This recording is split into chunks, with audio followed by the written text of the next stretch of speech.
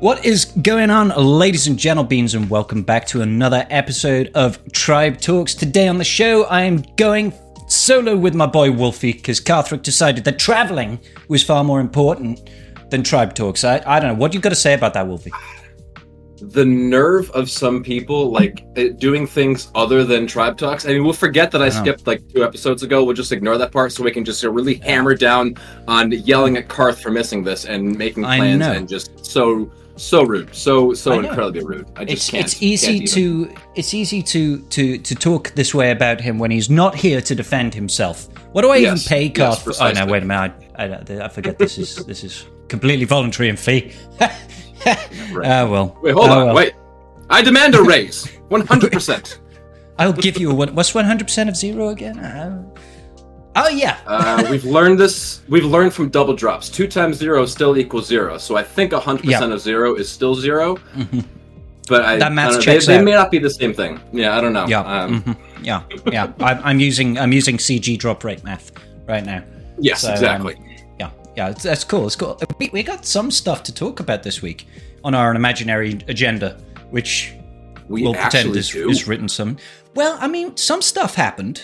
Some stuff happened. Like we had GL layer requirements. We had confirmation changes to the crate raid in official forum post style. And, raid cadence and frequency and all this sort of jiggery-pokery. And then more GL layer requirements out of nowhere, which was incredibly surprising. I wasn't expecting the first set, and let alone the second set. So, because was it? It was Friday night stream when we had Meathead come on the stream and say, "I guarantee you, it's not going to take 3 weeks for the last round of requirements to come out for layer." I didn't realize he meant it would be later that day.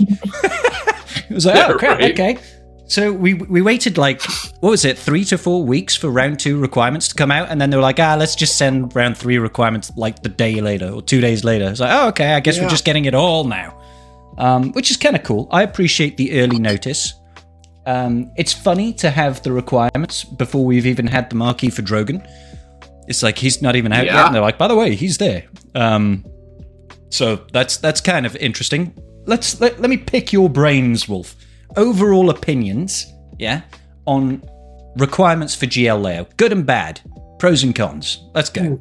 Ooh. Overall requirements. I got to take another look at the full list of all of them for sure. But overall, it's got the 4 marquees, which is only a problem for right now. So that'll be a problem for for getting those initially getting that done when it's relevant. But aside from that, it's pretty much a lot of characters that we have already. It's Commander Luke up to Relic 7. It's Chupio was in the last set. These are a lot of really, really kind characters. So we've got they didn't give us Farm Boy Luke. No, I was so surprised at that. I was dead cert Farm Boy Luke. There we go. I thought this was the time to shine for Farm Boy Luke. I was like, they're gonna do it, and turns like no, they're not. They're not gonna do it. Seriously. I was envious. We got our boy Urban Blaster hanging out, and he is a big proponent of the Harvester of Moisture over there, Mr. Farm Boy Luke himself. And I was like, oh, I'm so jealous. He's going to be ready for the damn Farm Boy requirement, and now we're all ready because it's. Are we talking Are we talking like Relic 7 Farm Boy Luke double Zated? Is that what my boy Urban Blaster? He's got a whole intro for the Harvester of Moisture, and it's awesome. Oh yeah. Well, that guy definitely farm boys harder than your average SWGOH. Oh yes. Yeah, I remember it wasn't so long ago. Regular supporter of the tribe, Mr. Essex Hammer. Big shout out to my boy Essex Hammer. Got a little bit tipsy on stream one day and decided he had far too many Zeta mats. He had far too many Zeta mats and was just taking suggestions for random Zetas. He did come out with a double Zeta Farm Boy Luke. It was a good time. I remember just seeing them pop up in the chat. It was like Bodhi Rook Zeta, Farm Boy Luke Zeta, Farm Boy Luke Zeta. I was like, Essex, I know you got too many old Zeta mats there, buddy, but there's such a thing as a bad Zeta. So friends don't let friends Zeta Farm Boy Luke. Okay. No, especially not double Zeta them when they're drunk. He woke up the next day with a bit of a hangover, and he said to me, he was like, God damn it, what did I do? I was like, well, decisions were made, Essex. Decisions were made. Look at guild chat. Yeah, look at guild chat and cry. So yeah, I was personally super surprised overall. I was sure round 3 requirements for GL Layer is where they were going to pull the rug, you know, where we're like, hey, it's been easy so far. Now here comes the shitstorm. But no, man. Like, I look at that and I think, like you said, sorry, go ahead. Yeah. I'll say the only possible like shitstorm character was Lobot, but it comes with the brackets of rework incoming. Yeah, so that was the big old FU character. Like that's like its own little shit. So, but even when you think like my way of thinking about this is Lobot, super old character. Yeah, he's got no use. Yes. I don't really care when a GL requirement is just a crap character. Like, that doesn't bother me. Like, he's old. So that's 100 Cairo and a bunch of gear that you probably got thousands of. And if you're doing the crate raid, you can get his gear in like 2 raids. You'll be like, oh, okay, I've got 8,000 Mark 1 currency. That's basically Lobot's gear. You just go, bup, bup, bup. And it's only Relic 3. Low relics, old character, getting a rework. And I can't see the bad side. Now, I caught a little bit of flack on YouTube because I was like, I really don't want Lobot to be in the GL Layer team. In my mind, he's a meme, right? It's like Ugnaught, Cup, Lobot. Unless you're Urs, do you really want really want a galactic legend team featuring Lobot? It just seems wrong to me. It's incredibly cheesy, incredibly silly, and I bounce back and forth between you, like, it's the meme and I want this, and just the hilarity of us like seriously discussing Lobot's mods. Like, we're gonna actually, if that actually comes to pass and Lobot is on the GLA team, we're gonna be sitting here and discussing what relic we should take our Lobots to, and what modding is to be best on our Lobots and minimum speeds, and this is gonna be the most ridiculous conversation ever. You touch on a really valid point here. This is the sneaky thing about CG, right? This is the sneaky thing that it only occurred to me because I'm a slow individual, all right? I'm a slow individual, right? But the reason they keep on putting out these low GL requirements, you know, we had it with Jabba, pretty reasonable. Sure, there was like, you know, you get some Relic 8s, you get some Relic 7s, but you get Relic 5s, you get Relic 3s. They're pretty low-hanging fruit, right? The reason they do that is because they know if it's on the team, you're going to high Relic it anyway. Right. So it's like, that's just the teaser. That's the teaser for you. That's to wet your whistle. And then you're like, we know you're going to take this guy to R7 or R8, so the requirements are R3, baby. So if Lobot actually features in that team, we are going to be having that discussion. I really think Lobot, he's been rebranded as a tank. You want to take him to R9, really, to fully benefit from Leia's leadership. And, oh my god, have you not remodded your Lobot for a 200% tenacity? With the way his new Omicron works and he converts that tenacity into offense, you really should be... and I'm just going to be like, oh my god. Take me back a year? Would we ever be talking about doing stupid shit like this to Lobot? God damn. Like, what world are we living in? Yeah, I mean, you know, cats and dogs getting on together. Mass hysteria. Cats and dogs sleeping together! Whoa. Now we just went to a weird Rule 34 area of the internet, I think. Man. Oh, my days. However, so as MJ pointed out in chat, we've got like other reworks before. Some of them are good, some of them are bad. So Mob Enforcer got a rework and is sometimes used in like the raid splits and stuff like that. But for the most part, you're not using Mob Enforcer on the team. Gamguard got a rework, and you sometimes use Gamguard on the team. Gamguard's not bad. He's not the best. You know, he can be really thick and tough to get through. So sometimes you want Gamguard. But then you look at Royal Guard, and Royal Guard was a throwaway sort of B team, whatever. Oh, this is a tank who's now just like, it was just kind of there to exist, and now it's actually a just thick mofo that just takes insane amounts to get through. And so this could end up on any top tier. Yeah. And let me, you know, I believe I said it on my video where I discussed it the other day, but just because Lobot's getting a rework doesn't necessarily mean he's actually going to be in the GL Layer team, right? It doesn't mean it necessarily. I know he is a requirement and he's a rebel, so it kind of can make sense, but it doesn't mean so. Like, they could completely fundamentally change his character. We'll have to wait and see. I was kind of disappointed we didn't get any more reveals about her kit because in week 1 we got that first, we got most of her basic ability. I was kind of hoping with these additional announcements we'd see a little bit more about her kit, but they're holding off on that. And I'm guessing we're not going to see much about Leia's kit now for a couple of months because there's too much time. With Drogon not even been a marquee, right? Yeah, he's not even a marquee yet. They double dropped the requirements and everything. How far out are we until the actual release of Leia? Are we talking about end of September? Are we talking early October? Like I'm probably feeling end of September, but it's a ways away. I think was it Jabba's release that came out? He's the only GL that's come out without all of his characters being free to play farmable. Was it Skiff Lando wasn't quite fully available when he actually hit the holotables? I want to say he was just in shipments, but this is the kind of question that we need Carth here for. Yeah, he's the one with the brains. We're just like the lugs, the throwaways. He's the whaley boy. He's the whaley boy, so he knows when the things were released and what was. His name is Carthric, but really, in his heart of hearts, he knows his name is Whalerick. That's how he identifies. He's not a human. He identifies as a whale. And probably there is a deeper, darker shadow of himself that identifies as a kraken, but he's too afraid to admit it. Deep down inside. But yeah, it is deep down in the ocean, there is a kraken known as Carthric. But yeah, in a hole in the bottom of the sea. Yeah. So yeah, Ivoria's confirming it there for us. Jabba did not have all of his requirements free to play farmable when he came out, so it's not unheard of. It could be a shipments thing, which still gives us, what is that, like 3 weeks after the marquee, or is it longer than that? Is it 6 weeks? It might be 6 weeks. 4 weeks, I want to say. I forget how much. Yeah. So I don't normally shipment farm.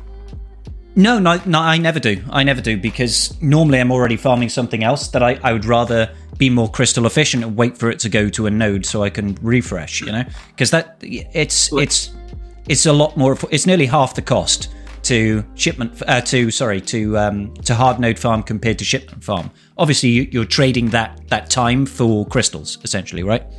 So right, I think we're pretty much on the same current projects right now. Like we're both in the future working towards GL Leia, but currently finishing off the Cal requirement farm so we can get Jedi Cal, and that's sort of like everything else is on the back burner or finished mine up, is, and GI and Reva's done. So yeah, mine is finishing up Jedi Cal. I think most of them are 5-star right now. I've got Merrin at 6-star. They're all gear 11, so it's not like I have to.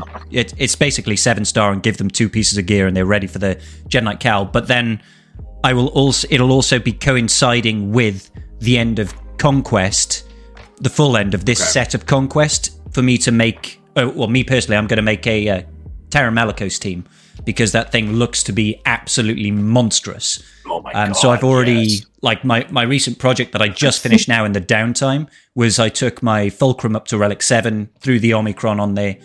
I've built up a mod set for her that I'm going to apply when TW starts or when GAC starts, because I don't feel the need to do that big remod now. There's no point as far as I'm concerned. So yeah, that's what I'm kind of doing: Jedi Knight Cal and a Malicos team, because I feel like that'll be 100% worthwhile, because he is just his kit is monstrous, baby. So yeah, I'm assuming you're gonna absolute beast. Oh my god, I'm so excited for that. Hell yeah, brother! Holy crap. You building out yourself a Wulffff team for Malicos, or are you gonna throw him somewhere else?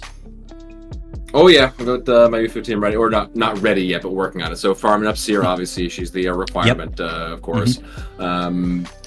Wulffff Cal, I've had for a while. Yep. I've been throwing him on my raid team for a couple months at this. He's great. He was farmable a while ago, so he's nice. Nice plug and play just to throw him over. He's there. low energy Cantina node as well, isn't he? So like you can knock out Cal in like 2 weeks.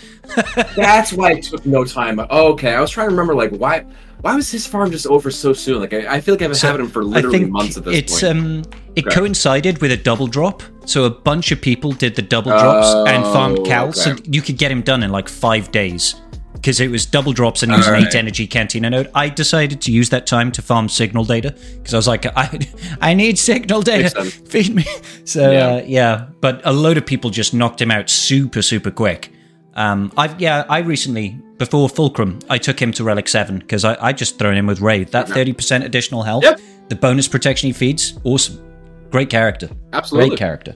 And I got my Fulcrum up to Relic 9. It's spicy! That's a spicy take, Wulffy. I like it. For reasons of sub-gold varieties. Hey, as far as Relic 9s go, okay, she's no Gar Saxon, but I'll let it off, alright? No, she's not. No, I have my Clone Wars Chewie too, so we got a couple of fun. Well, at least you can go with Tarful. I mean, I'm trying to help you. He just gets slapped around by everything. I don't know. It's one of those things, like the Wookiee team, like all these like extra B teams and stuff that we've been getting. Like they're good, but they're not like amazing. I may just like try and take some of them on offense just to see what they can take down. But for the most part, we're really stretching some of these teams a little bit. We could use a few more Wookiees maybe, because I'm not taking Chewie off my goddamn CLS team. Or Chupio. It's like they're too good. They're too good. I mean, if the devs went so far as to say that they're designing GL layer, the Rebel GL, to very specifically not take or break up CLS's ideal squad, then you know that CLS's ideal squad is too good to break up, right? They don't want you, like, nobody's taking Chewie and Chupio away from CLS. Okay. I mean, come on. The CLS team is great. It is such a good team.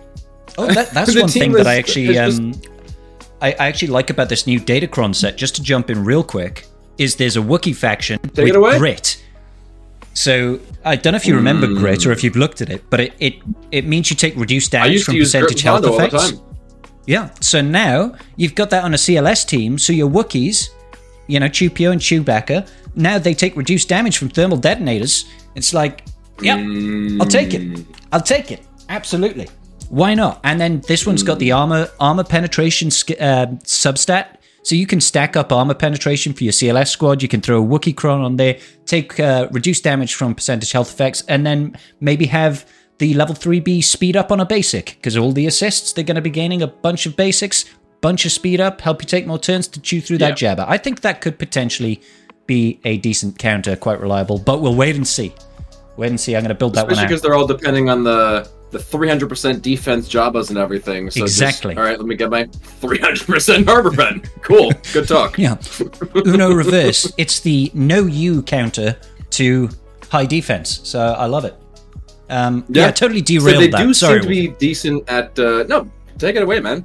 But they do seem to be decent at having the countering Datacrons coming out. So the one Cron comes out and has all the crazy defense, and the next one comes out has the armor pen to deal with all that crazy defense. Yeah. Unfortunately, no resistance pen for my girl Fennec, but she don't need it. She don't need it. She don't need nothing. She's fine.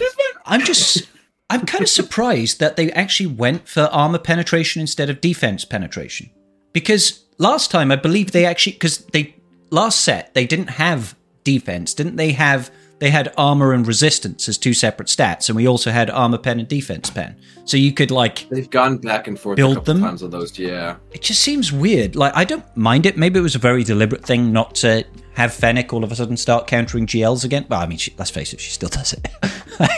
She still does it anyway. She's always countered Lord Vader. It's glorious. Yeah. Oh my god, she's so fucking good. But I'll be honest. Farm your Fennecs, everybody. Farm Fennec. Give that girl the respect she deserves. She kicks people in the face. She kicks Lord Vader directly in the dick, and he just keels over. He's like, my one weakness. Yeah. Being kicked in the dick by a woman. I feel that on a very personal level. It's a good time. Farm Fennec. I actually want to take my Fennec to Relic 8. She's languishing at Relic 7 right now. So. Oh, she's worth it at Relic 8. Oh my god. She's a monster. What am I at? I'm probably around 13,000, 14. What am I at for my special offense? It's stupid, dude. She just absolutely slaps. And you get a little bit of these offense crons on her, actually. And she'll be doing pretty good. We said there's no actual specific, cron for there's no dark side crons this time. No. And there's no... Which makes a nice change, because CG normally favors the dark side crons. Yeah. But we are sitting at 13,866 special offense. Ooh.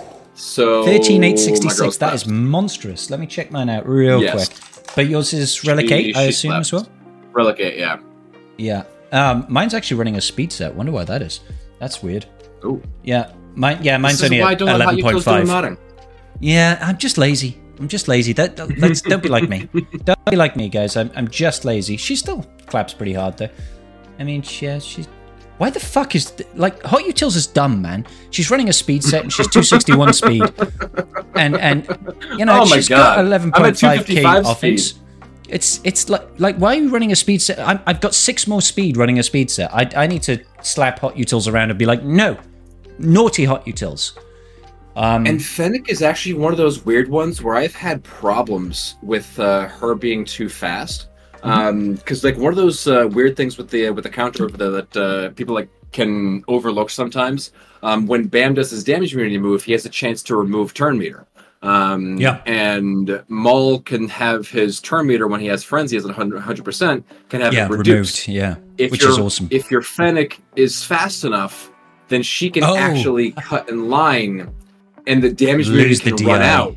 Yeah. And then she loses the DI, and Maul does his last dumps, and you're sitting there like, I had a Fennec there. I swear to God, she was right there a second ago. So I the one thing that slowed her down. Yeah, no, that makes total sense. The one thing for me that has made me stop using the Fennec counter against Lord Vader as a first team, so I don't mind using it as a double tap or something like that if it comes to it. As a cleanup, it's very reliable, yeah. If it's like solo Lord Vader, it's golden. You're done. Or even if it's just like 1 or 2 characters on the enemy team, they're done. Right. But it's when they run Thrawn and they start that opening move and Thrawn fractures bam. It's just like, that is... one-way ticket to depressed, Phil. You're just like, oh, I'm dead. And there's nothing you can do about it. It's just like, there's that, 25% chance that he targets Thrawn? He targets Spam. If he gets that, game over. You're not triggering your bonus turn. You're not getting the DI. You're just dead. It's like, oh, it's the whole Mr. Miyagi, if do right, no can defend. Yeah, exactly. So if you practice your bam, you're just done. Sorry, good talk. Yeah, and that's never fun. So that's why I don't I'm usually quite happy to, technically speaking, take the L, and go for a deliberate double tap on Lord Vader, just by sending in something like, maybe you go in with like Traya to guarantee if they're running like a Lord Vader with Reaver. Yeah, so Third Sister, proper full balls to the wall, crazy Lord Vader set. I don't care if I've got to burn Traya to kill all the ads and then send in Fennec for a guaranteed 2-tap. I don't mind doing that, because it beats the hell out of taking in Fennec, hoping to clear some of the ads, and then not clearing anything, and just having your shit rocked against a preloaded Lord Vader. I'd rather play it safe and lose banners, so... Also, in case anybody isn't aware, Scrabble doesn't have Slacker, so that's why we're having this discussion about what to use to counter it instead of just using Slacker. Anyways, but no, the one time I stream without you guys rubbing that shit in my face. One day. No, actually, the one time I did see that damn team with Lord Vader and GI and Reva and all of them. Because I had heard it can be an absolute hellhole for Slacker to get through. So I just said screw it and sent in Traya and did the whole double taps, because it was much better to guarantee that I get through it in 2 rather than possibly get through in 1, possibly get through in 5. So, yeah, exactly. Or like you said, possibly just find yourself screwed. It always surprises me just how well Traya is able to kill off all the ads in a Lord Vader anything team, really. Like, she has surprising levels. Obviously, you need the Omicron. You can't do it without the Omicron. Don't try, guys. You don't have the survivability. But with the Omicron, she can really deal with it. The Traya Omicron doesn't work against Darkside GLs. Does it not? I thought it still did. They turned that off, right? I thought it was just... I thought you still have the survivability. Oh, yeah, I think okay, they turned that part of it actually off. So it's just Traya being Traya. It's just Traya. Okay, ignore me then. I'm just being a moron. Excuse me, I'm sorry. Is it the Lord of the Patrol one? But Savage is great in that team to help your survivability, all that sort of stuff. But because she was killing Lord Vader too easily, so they were just like, actually, screw you guys. It doesn't work against Darkside GLs specifically. Yeah, sorry. Yeah, when in Grand Arenas and if there are no enemy dark side GLs. Okay, ignore Scribble. He doesn't understand kits. I don't even know what Omicrons do, guys. Don't listen to me. So apparently, Trailer is just that good. Yeah, Slacker is a mythical being that doesn't exist in the game, really. It's not actually there. Except Slacker actually knows his mechanics better than me and Carth. But anyways, that's a throwback to episode 1, guys. Go and watch episode 1 if you want to know I think it was literally about 30 minutes worth of discussion of me disagreeing with Carth and Wulffy. And I was so convinced that I was right. I was so convinced, and they made me doubt myself. And it turns out that I was like 75% right. So oh man. Good times. Just I was so sad. Wolf, I was so sad coming out of that. I was like, I'm just an idiot. I don't understand anything. So I woke up the next morning, I was like, man. Is that really true? But hey, is what it is. No, makes sense. I'm not sure how we got on to Treya countering Lord Vader, but I love it. Datacrons, I think, is where we were discussing it. We're going Datacrons, all the new... my Treya doesn't even have a hell of a lot of investment. I've got a Relic 5 Treya with Relic 3 on like Scion Nihilus, and it's still able to do work against Lord Vader. It just it blows my mind. The sides, yeah. Yeah. Your Scion may die to Maul blasts, but otherwise, yeah, he's they do pretty good over there. If you get your Scion up to like Relic 9, then you may survive. Oh my god, that would be such a nice luxury farm. Scion or Relic 9 would be such a nice luxury farm. I'd love to do that. That'd be so nice. But hey, maybe one day, because it's not like we're going to run out of our Mark III currency anytime this year. It's not going to be stripped away from us. Definitely not at all. No, totally not moving it anywhere. Definitely not a thing. I haven't the faintest as to what you could be referring to. I think that segues quite nicely into what we could talk about next. So, Wulffy, we knew it was coming. We knew it was happening. Yes. Right? We knew the Mark III currency was going to disappear. But this is the first time that they've said it in no uncertainty. A lot of people disagree with me. They said, CG did say they were going to remove it. It's like, no, CG said that the featured raid will have its own rewards, and then this will be removed. This will go whenever the featured raid moves out. Okay, but that was before what they announced the actual reward structure was for the raids. And then the reward structure came in, and we had 3 currencies. There was no, nothing said in that post, Mark III in particular was being removed. They didn't say it, and then when the raid actually came out, they didn't also reiterate the fact that these raids, Mark III specifically, was being removed. It was a little bit ambiguous. And there is a large subsection of the player base that does not read the forums ever. The amount of people that are like, hey, what's this new Drogon guy? Who's this guy? I've never seen him. People don't read the forums. Most of the player base doesn't read the forums. Most of the player base has been investing in I'm going on a tangent here, in big teams for the new raid, right? For Crate Raid, they were investing heavily, and they weren't aware that these rewards are going to get stripped out, or at least Mark III was going to get stripped out. So, I blame CG for not being transparent enough on that matter, and not being clear enough on that matter. I don't like it still. How do you feel about it? I will give them credit for saying something 4 months, 5 months in advance. Hell yes. Because we do have a lot of time left. Because they very easily, old CG, I could very easily see them doing this a month before the new raid releases, or 2 months, or a couple weeks before it releases. Oh, hey, yeah, by the way, new raid, and everything's moving, so fuck you. Thanks for investing. Have a good time. So I do appreciate that they at least gave us some warning, because we can now have this discussion of, it's 5 months down the road. Are we going to be able to hit the next box? Are we going to be able to get to the next thing?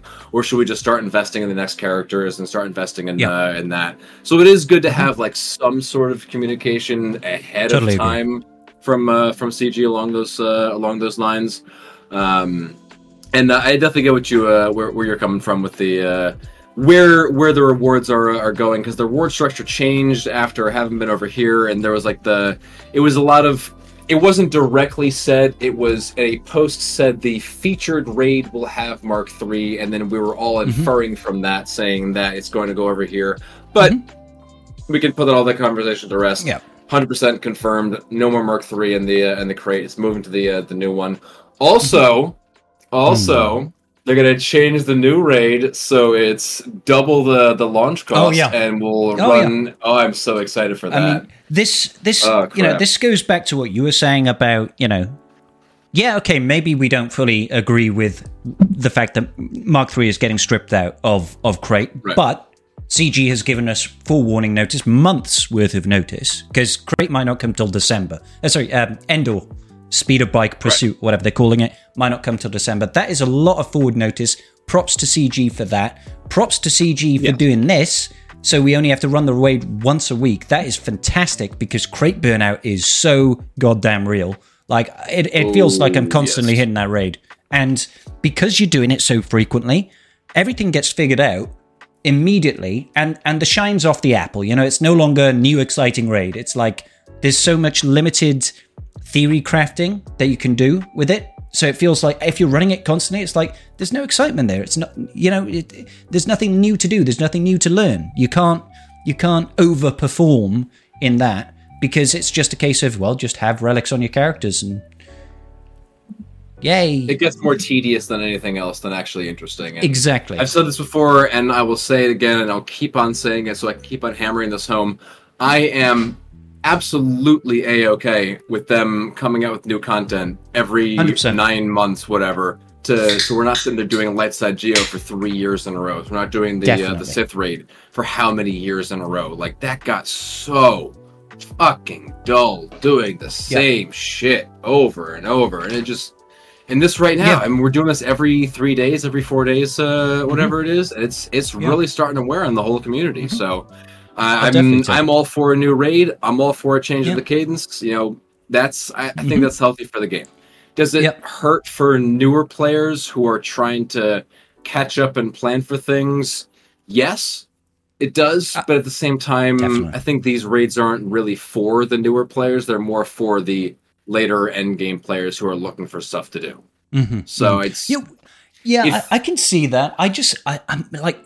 The part that I get worried about is I feel bad for those early game players that everybody, every content creator, every guild leader, every officer is out there saying, get Relicate Jabba. He gives you 2.7 mil in this new raid. He does really well in TB. He's good on GAC, and all those things are still true as of right now, right? But for the early game player, it's so much harder to get a Relicate Jabba. And could you imagine being that guy that's been grinding it for 6 months and then finds out this week that you've got 2-3 months worth of that benefit left, and you're like, well, my Jabba I still don't have him unlocked. I'm still working on the requirements. Yeah, sure, it's taken me months, because for some people, particularly free-to-play early game players, that grind takes a long-ass time. And he's like, I've put all of this investment in, and now when I finally get there, I'm not going to be able to benefit. Like, I feel sorry for that guy in particular. I feel like that sucks, man. That's really harsh. That's the guy I feel worst for, or even the guy that's just hit it. He's just got. Let's say he's taken the Hutt Cartel 4-man team. So we're talking Jabba, Boba Fett, Boushh Leia, or Boushh, and Santi, and he's thrown that Omicron on Boushh Leia. Yeah, he's just got them to Relicate, like last week, or something like that. And then he's like, oh man, I've just spent 20 Omicrons that I'm not going to get much use out of. I've spent all of my resources getting this team to R8, so yeah, I can get that 2.7 mil now, but I'm broke on resources, and now I have to think about getting a new GL for a new raid in 4 months. It's like, oh man, it hurts my soul. It doesn't bother me personally, like when the new raid comes in, I'm sure I'm going to be fine, but I'll say at this point in time, putting that Boushh Omicron on would really, really hurt, because I had done it back when it was we got the partial refunds. It was 10 Omicrons back, so same half price for how it is. That was worth it. At this point, definitely not. At this point, I would not say to put the Boushh Omicron on unless you're just are just overflowing in Omicron materials because you're a super whale, and I don't know why you don't have that already. But anyways, at least we know there's going to be an 8 to 9 months cadence. At least we know there's going to be that, so the new players can hopefully plan a little bit more accordingly, and hopefully have a little bit better experience with that moving forwards. For sure, because that is definitely a big thing, where you're taking your roster. Because when it was, the Sith raid was always active, and the HAT raid was always active, and all these things were always active. You had targets, you had these things that were constantly there, so you knew what you were building towards, so you could get through those raids and everything. And now, it's 9 months from now. Who knows what we'll be talking about? Who knows what factions will be in the next ones? Who knows what teams will be using? Will there be some crossover? Naturally, eventually there'll be some crossover. There may be some stuff you have, maybe some stuff you don't have. That's what I've got to hope, is that these characters that they're giving Raid Omicrons to, that they at least make them feature. Maybe not in like the raid preceding it, the one that they particularly were used in, but maybe a future one. Bring them back into the loop, because that is just is so harsh. I mean, I'm hoping that we don't currently have Scout Troopers Omicron in the game, right? The ability isn't even there, is it? They've locked it until the raid is coming out, I think they said. So you can't even apply his Omicron right now, right? But I'm hoping when that comes out, of the raid yet, no, we don't. I'm hoping when that comes out, it's half price. Because why would you invest in it would have to be phenomenal to warrant spending a full Omicron for something you know you're only going to benefit for 9 months. Because once this raid goes, there's no point in running either the speeder bike raid or the crate raid. Right. You might as well run Sith. HSTR, you'd get the same rewards unless you're going to whatever is the new raid, right? You might as well run HSTR, because you can go in, you can solo it on auto very quickly with a crappy team and get just as much rewards and not need a raid army. So it's like, what do you think? Do you think they're going to have a cheap army on Scout, or do you think they're going to go full whack?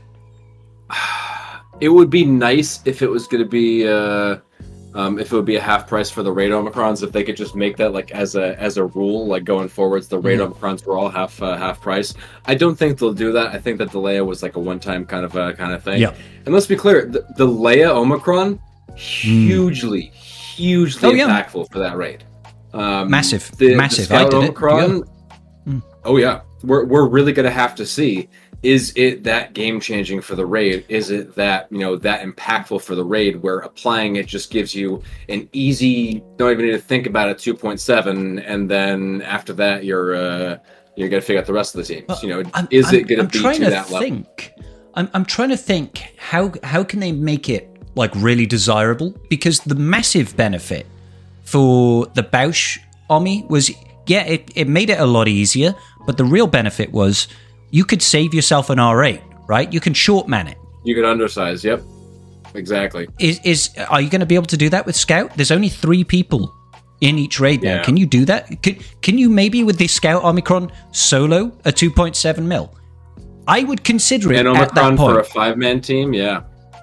Could you just relatively speaking, an Omicron for a 5-man team versus an Omicron for a 3-man team, for like however many teams you have to run in that raid, just like mathematically, relatively speaking, it's like that much more or less value. So yeah, I'm 100% exactly. So 100% it's like if the power of that Omicron is so significant that it gives you that value, so you don't have to relic additional characters, then maybe. Or conversely, if it's a case of he elevates otherwise but the thing is, even if he elevates otherwise trash teams, you're still then going to have to relic 7, relic 8 those trash characters, otherwise you can't even enter that higher tier of unit to score those top points.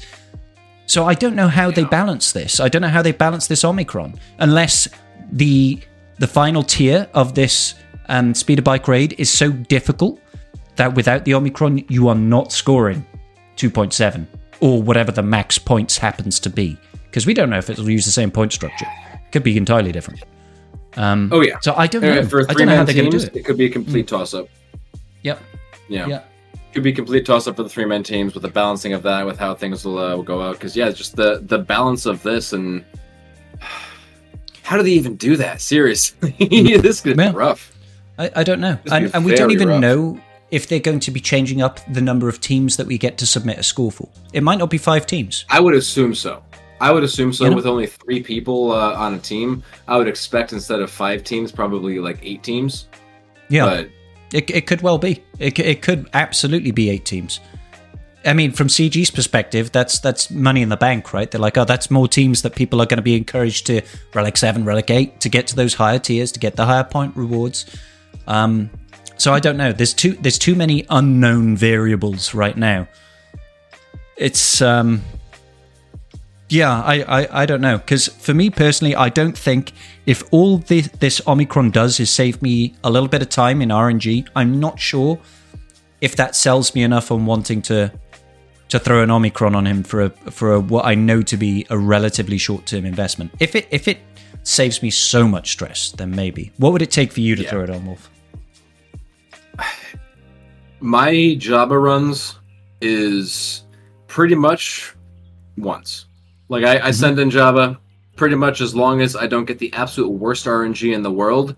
My Java runs are, I land it up and Boba shoots his rocket before the crate dragon even buries the first time, and I'm just done.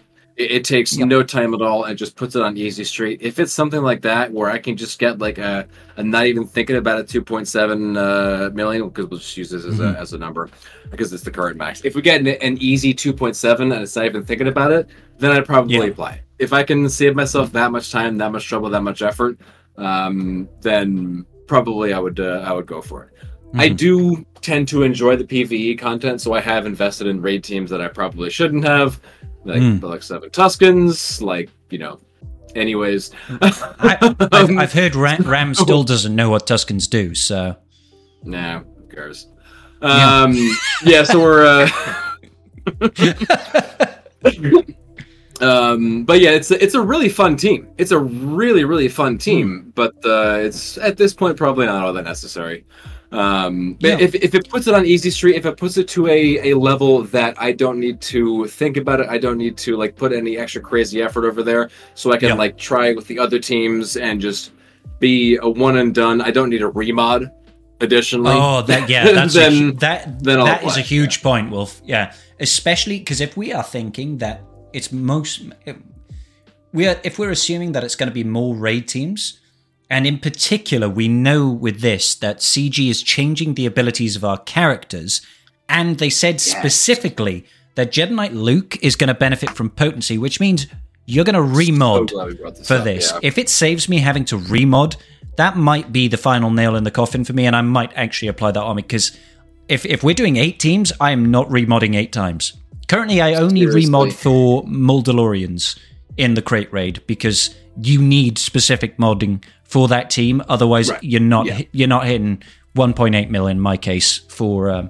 But I mean, you wouldn't hit the 1.2 mil at Relic 5 without remodding, because you need to have stupid fast armor. You need to have high potency Bo-Katan. That's also pretty fast for her.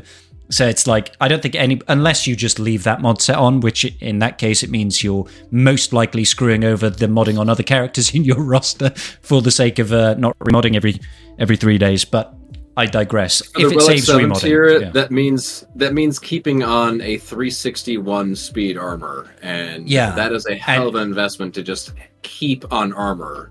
And modding your Canderous for potency, like. Yeah. I mean, I don't even really use my Canderous at this point. It would be nice if I could, but unfortunately, Lord Vader takes Maul. That's just kind of... Guys, if you got Lord Vader, he goes with Maul. Do not be the guy that's like, I could get 2 teams. No, don't weaken your Lord Vader team. Keep Maul there, but that just means Canderous and the rest of the Mandalorians until we get some kind of, I don't know, leader of Mandalore, Bo-Katan, which I'd be down for, by the way, as a new leader for Mandalorians. Gimme.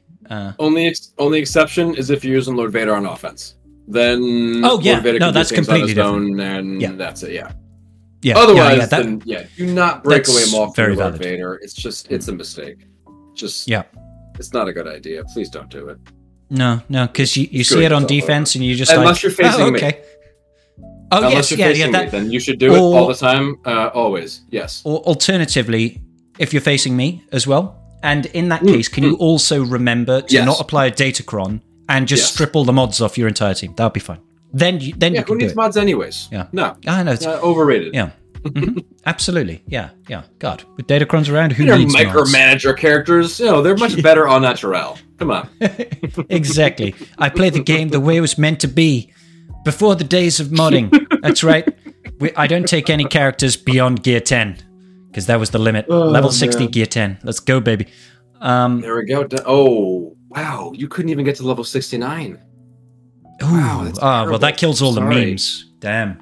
Poor Cup. Man. All right. Well, poor Cup, you'd never get any levels. So sad. Speaking of which, I'm pretty sure my Lobot is actually currently... yep, he is Gear 1, 7-star, level 69. Good boy, Lobot. Let me check my Lobot. I'm not even sure. Do I even have... I think I do have a 7-star Lobot, at least. I don't think... Oh, I do. But mine's just level 50, so I didn't even go for the memes. I went for the Mod Mule Lobot. Nah. He's got 6,588 power. He's got 2 potency sets and 2 health sets. So I wonder if that's deliberate. Gear level 1 and just level 50. I hope they update his model as well. I hope he gets a model update more in the line of Fulcrum than our boy Thrawny. But oh my god. Seriously, Thrawn is a foot too short. He's seriously, the actor who plays him is 6'4", and the character model is 5'4". This is absolutely insane.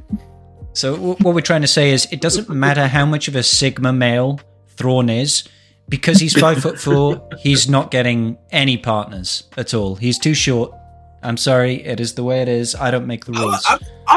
I'm not ragging on him for being short, but the freaking actor is Danish. He's 6'4", guys. Come on, get your shit together. But I mean, it's like Thrawn even in EU is not supposed to be short, is he? Chiss are generally supposed to be no, he was tall, a tall guy, yeah.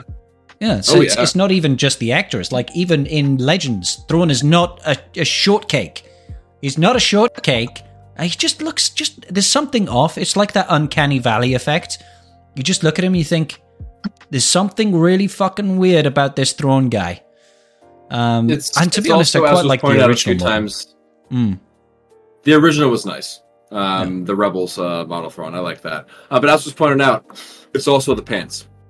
The pants are like super like wrinkled and bunched up like around the knees and everything. And he just looks like so much shorter because it looks like he's wearing clothes that are too big for him. So it's just, it doesn't you heard work it here out. First, guys. It's all about the pants. It's all about the pants. All about the pants. Yeah. So I actually put out a video because it was on the SWGOH Events Discord page. There was they had the art data mine, and I was like, wow, are we getting new Thrawn, new Ahsoka coming out? And no, it turns out we were just getting, model rework. So I had a bit of egg on my chin, but it's okay. I don't mind. I got excited for a moment. What can I say? What were you going to say, Wulffy? No, I'll just say somebody's comment in chat reminded me about him about Thrawn flying. If you look at his, if you're facing the Chimera, the character model, he's just Disco Thrawn. He's just pink. It's like you've seen like the old Pokemon show. Who's that Pokemon? Who's that SWGOH character? It's Thrawn. Who's that pilot? I don't know what. Who's that capital ship pilot? It's Thrawn. Yeah. Whoop. Yeah. No, that's funny. I actually did a I pushed out a video earlier today on countering the Leviathan, and it was one was with profundity and one was with the Chimera. And of course, people were commenting, "Why is Thrawn pink? Or why is Thrawn purple?" I was like, "Yeah, CG forgot to replace the asset there, so he's it just is all kinds of messed up." So yeah, it is what it is. It's a goof that we profit from because it's an amusing goof, and it doesn't actually affect gameplay. It's just funny, and we get to make fun of them, and all is well. Yeah. It's not quite as funny as the TIE Interceptor or the Mark 6 Interceptor being able to blow up a capital ship, because that has to be the funniest bug I've ever seen in this game, bar none. That was a good couple of weeks. It's just like that was a basic, very good couple of weeks. And the capital ship just goes poof. It's like my favorite is how long it actually takes the blaster bolts to get there, because the lasers sit there and like fire slowly over the whole distance. Like wait. Okay, it's so funny because it actually shows that in this game there is such a thing as depth. Like, right? It's not like the picture is small. It's not like a trickery of angle. It is actually the battlefield. It has that depth to it. So it's just funny watching that bullet just go. It's like when we're back to the Crate Dragon real quick. It's like when you're using somebody who's a melee character go attack one of the bombs in the back. You're just like, excuse me, good sir, Crate Dragon, let me run past you real quick while I go and blow up this bomb. Okay, I'm back now. Thank you, good sir. It's just like 10 seconds later. Okay. Oh man! Wasn't there? There was another bug a couple of months ago in Fleet where sometimes one of the reinforcements would be really far back, and it would just be like hanging out in the background. So you'd shoot that person, and it would be like, pew, and you're like, "What are you doing over there? Well, like, are you scared? Come on, come over here, buddy. Come join the rest of us." Oh my god! Yeah, it's good times. Good times. I like a good humorous bug. When they don't actually affect things, they don't actually like make you lose the game because like, oh, your buttons disappeared. When it's fun bugs like this, I'm okay with those. Yeah. When it's not a game breaking bug, I mean, you can argue that the Mark 6 interceptor destroying a capital ship is kind of game breaking, but I honestly, I don't think it's actually that impactful when it's in play. I'm not saying it shouldn't be. It should be a thing, but it wasn't. It didn't really actually make that much of a difference in my matchups. It's like I could just as easily win by destroying a ship as destroying the capital ship. It didn't.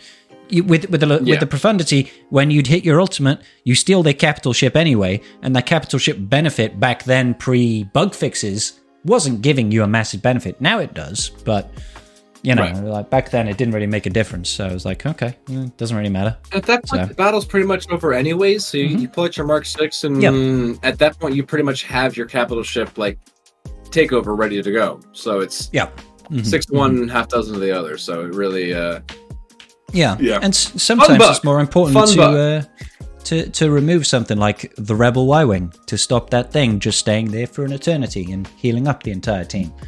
Or even, killing the Outrider or the Millennium Falcon. I don't know. It was just funny to watch. It was funny to watch. You like the bug you had where everyone looked like they were lying down? Oh, yeah. Do you remember that one? It would be like Daka reviving, and they'd be like doing a Matrix bullet dodge. I'd have some screenshots like that of just Talzin sitting there like this, like splayed out on the floor, and then she'll just like as they're like attacking and doing stuff. She's attacking you with the limbo technique. Oh, so silly. And then every once in a while, I had some times where they would get like stuck, but like in like way back in the opposite direction. So like, you know how the capital ship would be like off on this side, and you'd have to like go and travel a ways away to go over there. I had one where somebody was stuck in the opposite corner, and Dooku would sit there and take 15 seconds to sprint up to the guy to do and then go again. And it was oh man. It reminds me of good times. When Jabba uses his ultimate, it moves the character, doesn't it? And there's a particular map on Hoth, the one that's got the doors in the back. And when Jabba uses his ult, sometimes what can happen is the character who uses his ult calls the Rancor into eat. The character will move to behind the doors, so it looks like he's leaving. He's like behind the doors in the background, and the Rancor eats him. You're like, that's awesome. Where you going? Where you going, buddy? It's just like I've never seen that before. That's awesome. Well, or I suppose the other one is Sith Marauder with his flying lightsabers. They'll just be chilling somewhere. They'd just stay and stack up. Yes. You're sitting there on the holo tables. There's just like spinning lightsabers just showing in the middle. Like, I don't think that's safe. I don't think they're supposed to be there. No, I don't. I just want to probably going to destroy something. No. Yeah. I mean, somebody could burn themselves on those things. Those are dangerous. Where's the health and safety crew? I mean, come on. You got to worry about those lightsabers. The astromech carrying the drinks might drop them. He's got some cocktails on that little hood of his. Like, that's I would be, and alcohol is flammable, guys. Let's not forget. So we could start a fire. It's safety first, always. Safety first. We've never... Have they ever, like, done that in Star Wars? Like, had alcohol and lightsabers ignite something? I'm not sure it's ever been a thing. That's a missed opportunity, because there have definitely been scenes inside bars with lightsabers. Nobody's lit a flaming sambuca with a lightsaber yet. That's how I would do it. I feel like this is a missed opportunity.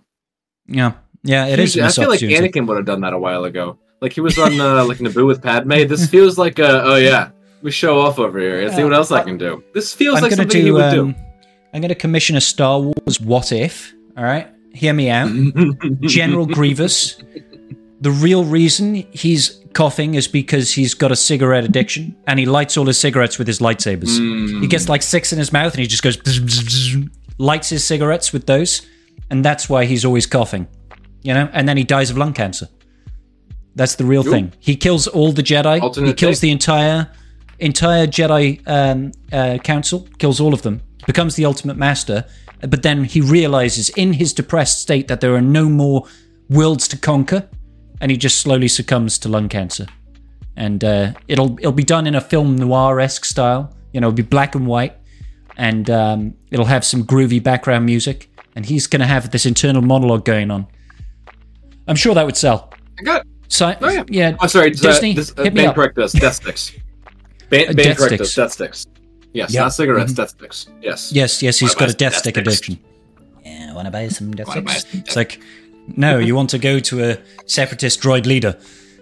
You're like, I want to go to a separatist droid leader. I love that the guy's name. You know his name, right? Oh my god! It's got a stupid George fucking Lucas, name. George Lucas names frickin' everybody in these goddamn movies, and that is the Death Stick Man is none other than Mr. Elan Sleazebagano. That's it, Sleazebagano.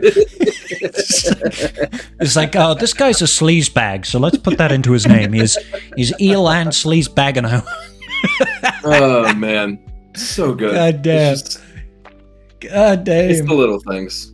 It's just the little things. I love it. Yeah. Oh man. Shit. All right. What do we? What are we talking about? We discussed. I don't even know.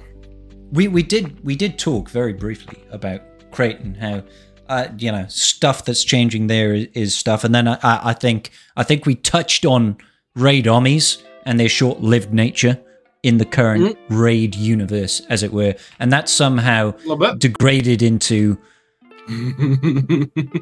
Grievous and Sleazebagano destroying the Jedi Council and getting an addiction and dying. So I think it's been a successful chat so far. Where are we going next? Easy. I would say so. I don't know, what do we got? We got Leia. We got all the. We talked about Leia. We talked about that stuff. We talked about Datacron's set. We touched on those briefly. We touched on Datacron's very briefly. Is there any Datacron sets that in particular that you're building out right now that you're looking to take advantage of? Because I feel like this set is not quite as exciting as the last set, but it's got a couple of gems in there. So the stats are definitely not as good. Yeah, it's mostly like the Jedi one with the Foresight. Oh yeah, you can make monstrous Qui-Gon for a couple of those. You want to be looking at, like we said, the speed up on basic for the level 3s. I think mostly you want to be taking a look for those. Yeah, that works out quite well for a CLS team in particular. I think it'll work out pretty well on a Momo team as well. You know, because anything that assists, all those abilities are basics on an assist. Giving you speed up is nice. I can't remember. Is there a level 6 on this new one? I'm just taking a look now. If there's a level 6 that gives you stacking stats whenever you gain a buff, that would be pretty cool. Yeah, I think it was just the Foresight one over there. Okay. The rest of the level 6s aren't all that insane. The 50% or more turn meter damage was reduced by 75%. That one has come in handy every once in a while, but that's a kind of a hit or miss. You never know. Will you be above 50% turn meter? Will you not be? That can sometimes come in really clutch and sometimes can be utterly useless. So it's just it takes control complete. Like the control for that ability is completely out of your hands. which is a bit of a shame, and it doesn't apply to GLs, which are obviously going to be the fastest characters in the game, so the likelihood of them having over 50% TM is quite high, right? And so I believe they specifically don't work with GLs, right? Oh, yeah, because if non-Galactic Legend Jedi allies have 50% or more turn meter, damage they received is reduced. Because 75% damage reduction is enormous. That's like, you are not killing huge. Something. Like, you know, because it's just for example, DR. I had seen. You can't mitigate. I remember like a while ago, they had that ability for Rebels, and I remember seeing Calvin Awesome go in one time, and then just take his Rebels and go and blow some people up, and then piss off Anakin. Anakin has his AoE ready with all the crazy bonus damages and offense from his Qui-Gon, and he had over 50% turn meter. So Anakin does this big old fucking AoE, and then just nothing happens. You're sitting there like, whoo, 25% damage. Okay. Yeah, it's because if he normally does like 200k, he's going to do 50k, and that's nothing. Well, not nothing, but makes a big difference. Situationally, can like come into handy, but it's tough to actually rely on that one. Jedi granting a buff to another ally, gaining 10% turn meter. I think that one could be good, but it's once per turn per ally, so maximum of 10%. So it's not like GMY can just go and pass out 50% turn meter to the entire team. No, if it was he'll pass out 10%. That would be very strong. Yeah. But hell, even if it was maximum twice per turn, so GMY could pass out buffs and you gain 20%. That's pretty significant. It feels like 10% is. It's kind of nice, but it's hard to see a situation where that is powerful enough to TM roll, which is where the real benefit is, right? And it's kind of a choice of why would you take that over something like the damage reduction or the damage increase from Foresight?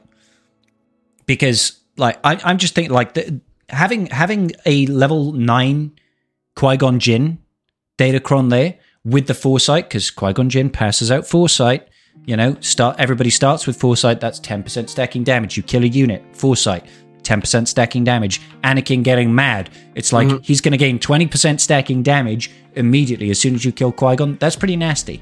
Now, the problem, I guess, with that is, with this Datacron, on defense, Bad Batch still wins, right? Anakin's stunned. You're still going to lose that matchup unless you've got enough speed that it doesn't matter what speed their Echo is, you're going first. But even then, you're kind of hoping that you could deal enough damage to them, right? So maybe it's an offensive Datacron set. Maybe that's all it is now. Maybe you take Qui-Gon Jinn Army for offense these days with this particular Datacron. Potentially, yeah.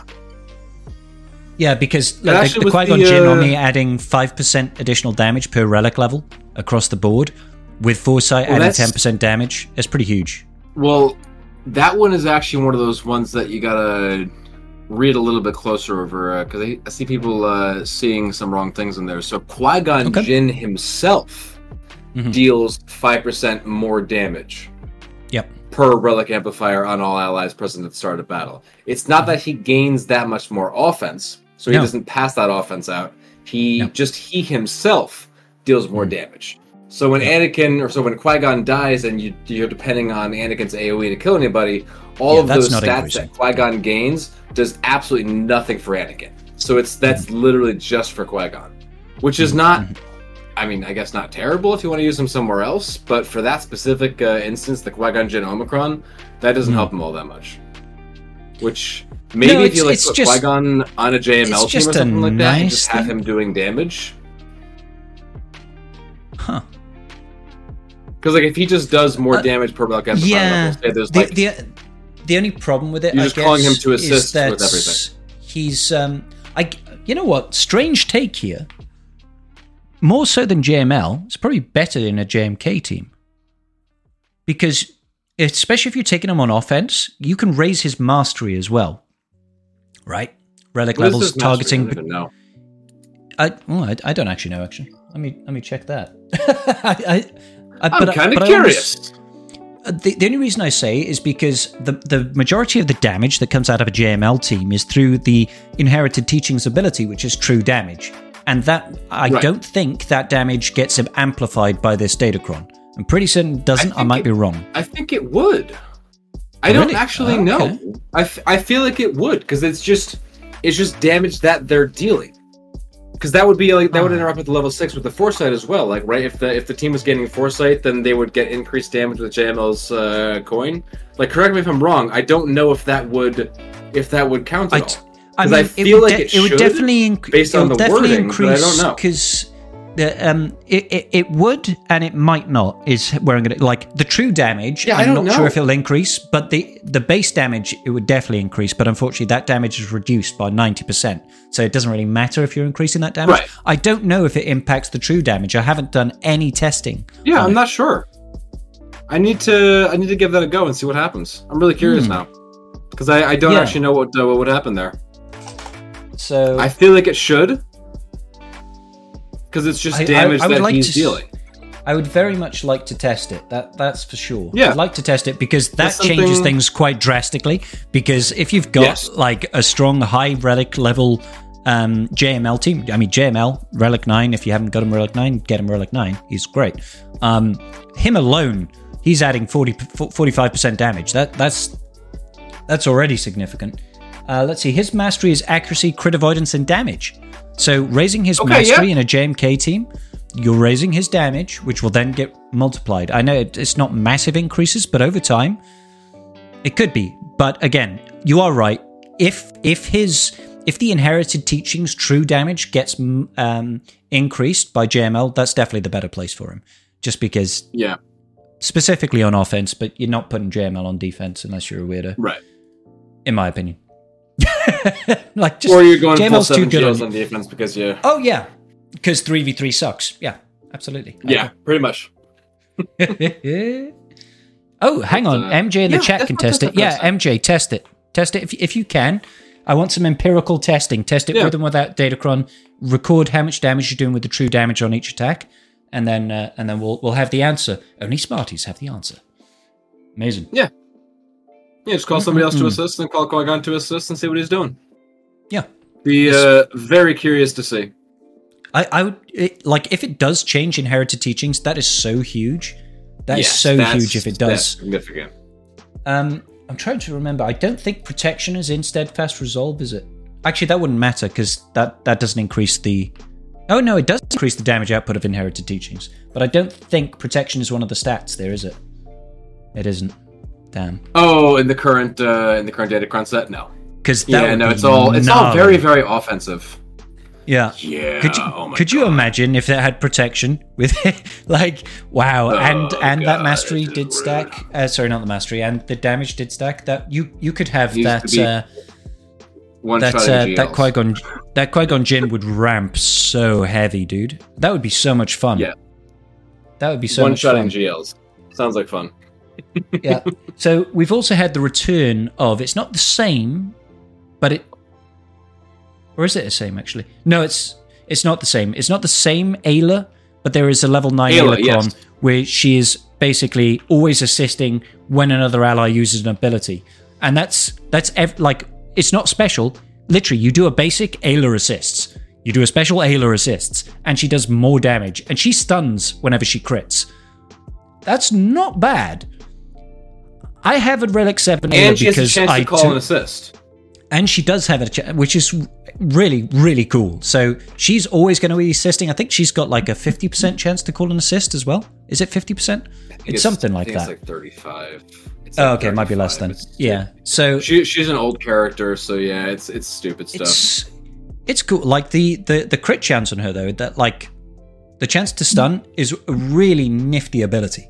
So I may well be running my Ayla if I can get one of those level 9 crons, but then again, there's no protection on these crons. Maybe I just run her with Qui-Gon Jinn, I guess. Yeah. Yeah, that's really the tough thing to say, because I mean, maybe Ayla on the Qui-Gon Jinn team calls an extra assist and does some extra damage and does some things, and maybe just slot her over there. Maybe she hangs out on an offensive GMK team. You know, this has the potential to do some silly things, or has the potential to do absolutely nothing. So unfortunately, we'll see what happens. MJ has done the testing. The Cron doesn't increase the damage from Qui-Gon. Okay, that's a shame. That's a shame. There could have been some fun stuff. Good to know. Yeah, it's good to know. Unfortunately, Qui-Gon himself, he doesn't deal massive amounts of damage. He just no. Anakin is the damage dealer. Cam is the damage dealer in that team. You know, Anakin's got the AoE big bop that you're gonna, your ancestors will feel. And Cam will be that guy who double taps you for 100k damage a hit, and you're like, oh my god, what did this guy eat? He was really pissed off about the droid attack on the Wookiees. Really pissed off. What about the droid attack on the Wookiees?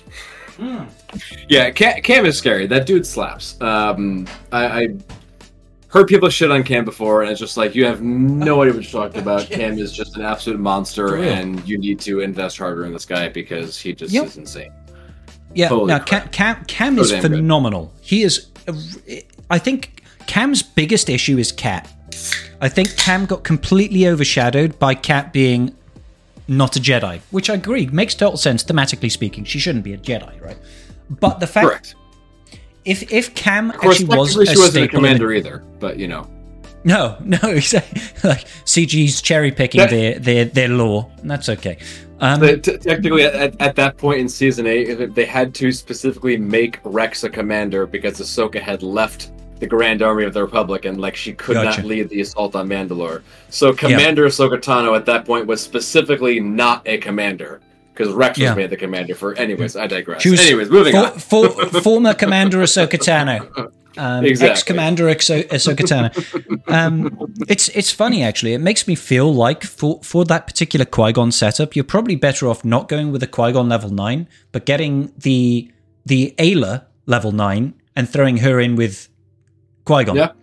So having something like Qui-Gon lead, obviously you need Cam, obviously you need JKA. Throwing an Ayla in there and then having a 5th, whoever that happens to be, depends on what you're using with JMK. You might be able to throw in Snips, you might be able to throw in Zaris.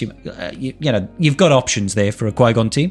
Right. That's probably actually a better use of that particular Cron than having the Qui-Gon level 9, I think. I actually think that's probably the case. Especially because, hey, check this out, dude. His job is to die. His job is to die and power up his characters. But check this out. Because the Qui-Gon's benefit, when he dies, he only passes... Is it like you deal 100% damage the next turn or something like that? It's a limited amount of turns. 2 turns, yeah. Yeah, you get a limited amount of turns. So if you've got Ayla always assisting, and she's slow, she's going to have that damage increase on more attacks than she would organically have, and she could call additional assists, like we said. So you could actually increase the amount of benefit you gain out of Qui-Gon Jinn's sacrifice. I'm not saying it's top tier Cron, but it's a nice to have, and it could it, but still, yeah. Oh yeah. I mean, I'm undecided now. It may well be something I keep for offense, or it's something that you hide on the back wall. And hopefully you put out some other bad batch, like having Adrad on the front wall, trying to draw out Bad Batch, and then hiding Qui-Gon in the back. It might work. You never know. Interesting times though. This is the part of Datacrons that I like. It adds a layer of strategy to your game, not only in how you play, but also, do you take something for defense? Do you take something for offense? How do you position your defensive team's front wall and back wall to try and draw out specific counters to make your opponent trip up? I like that about Datacrons, So, and that's, I think, was the original real intent with things. Because honestly, without Datacrons, GAC would be stale as fuck. It would just be the same counters, the same teams, the same everything. They would need to keep pushing out new characters and new teams at a rate to keep things interesting that none of us would ever be able to keep up with. So Datacrons being a stand-in for that and changing the meta and everything, I appreciate that that's what they were going for. Sometimes the implementation is shit. Sometimes the implementation is just an absolute joke. And sometimes they implement really well. And when it's little stuff like this and it's interesting things, I'm all for it. Let's be honest. I don't think anybody in the world wants to see the return of the Lord Vader evasion, no cooldown Cron era. right? That's hey, prime example of cancer. Actually, you got a force crush, and hey, how about a force crush? And you look like you could use a force crush, so how about a force crush and maybe another force crush with your force crush? It's like, oh, you're facing Lord Vader. Okay, yeah, that's great. Oh, he's hit ultimate. I'm sorry. Would you like to be ability blocked for the rest of the battle? Yeah. Do you like basics? Because that's all you're doing. Enjoy your ability blocks. It's like. And the stupid thing about that era was like you could face a Lord Vader and you could kill all the ads and you'd be left with a lone Lord Vader and there's nothing in your roster that can actually kill it because he's got no cooldowns. He's going to ability block you out the wazoo. You're just going to miss all your attacks or he'll have health steal and just heal all the way back up. It was obnoxious. Absolutely obnoxious. There was just too many small things added up to make that data. Like, I believe I checked it. Lord Vader at that time of that datacron had something like every counter had about a 30% win ratio against him. 30% chance. Nothing has come close to being that difficult to beat. It's just, oh god, it was disgusting. However, not all datacron sets are that cancerous. You know? Yeah. Sometimes it's good. And even that datacron set, using it on offense and like using Mara to just sit there and just throw some grenades and then throw some grenades and then throw some grenades and then throw some grenades. Or just hop and stun and hop and stun and hop and stun and hop and stun and hop and stun and hop and stun and hop and stun. It's just like, okay, great. So you're not taking a turn. I had actually in 1-3v3, I had used that team in order to kill. It was somebody put down all of their GLs on defense, so all 7 of them I had to get through, and they put down a Slacker Daka zombie, and I was like, I have nothing left to kill this fucking team. So what I ended up doing was I threw EP, Mara, and then Shore Trooper, so I had a pre-taunt. So Slacker did his stun, and then I sat there with Mara, did her middle for the tenacity down for the sun and everything, and then just sat there throwing bombs the entire damn time. I wasn't able to kill Daka because I kept on removing turn meter and I kept on powering her up. But Slacker is immune to stagger. Yeah, Slacker is immune to stagger though, so I couldn't reduce his turn meter. So it took like 3 or 4 minutes, but eventually I killed Slacker and then timed out the battle because Daka was unkillable at that point. Yeah. And when you've got 7 GLs, you don't care. Like, who cares about a leaderless Daka team that can't revive anything? Oh yeah, it's like, all right, exactly, yeah. So we're sitting there like, okay, we made it through. So little stuff like that was opened up because of those silly crons, but they also had those absolutely cancerous interactions on defense with Lord Vader and just sitting there force crushing you and ability blocking you to oblivion. And I mean, Darth Vader could do it as well, right? Like, he could infinitely staying Merciless Massacre. You go Merciless Massacre, Force Crush, Basic, Merciless Massacre, Force Crush, Basic. Oh my god! Like, he was killing GLs easily because once he takes a turn, that's it. Unless I remember actually, I think one of those sets, Tenacity was one of the stacks. So there were people that were started modding their Ray for like 200% tenacity. So you'd go in thinking, oh yeah, my Vader's going to kick ass here. And they'll be like, resist. You're like, and now you can't reduce your cooldowns. You're like, shit. But yeah, it, like, stuff like that, I don't like when it's that powerful and that impactful. That entire GACs are dictated by, can you beat this one cron, this one team? I don't like. When it's something that's a little bit broader, a little bit more general, and doesn't turn a team into just absolute horrendous levels of mind-numbingly dumb shit, then it's okay. Like, I'm not super on board with the 300, 400% defense sets that we've got right now. Timeouts are not cool. But it could be worse. It could be worse. Yeah. But we have the armor pen now to deal with all of that crazy defense. Exactly. Yep. And I've actually characters like Slacker who infinitely stack, right? That's right. Right? I mean, that's what's this slacker business you're talking about again? I don't know. It's a myth. I'm sorry, guys. Wulffffy has left the chat. I don't know what happened. He just disappeared. I've heard. His status has turned into a little bitch. No, okay, I'm joking. It's an urban legend. I don't know what you're talking about. It's a myth. Crazy. Yeah. Yep. So I actually, 100%. In this latest set, organically, no rerolls, rolled a Cron up to level 8 that has got, what would be 1, 2, 3, 4, 5. Five out of the 6 stat rolls all landed on offense. I was like, whoa. So it's got like 52% additional offense on it. I'm like, that's a significant bump in offense. That's not too shabby. Offense. So I'm taking that one to 9. No, it's already at 9, sorry. It's a Jedi one. It's got the Ezra level 9. I want to re-roll the Ezra to be probably Ayla now at this point, because I'm not too enthralled by the Qui-Gon one. And I'll throw this on my Qui-Gon team.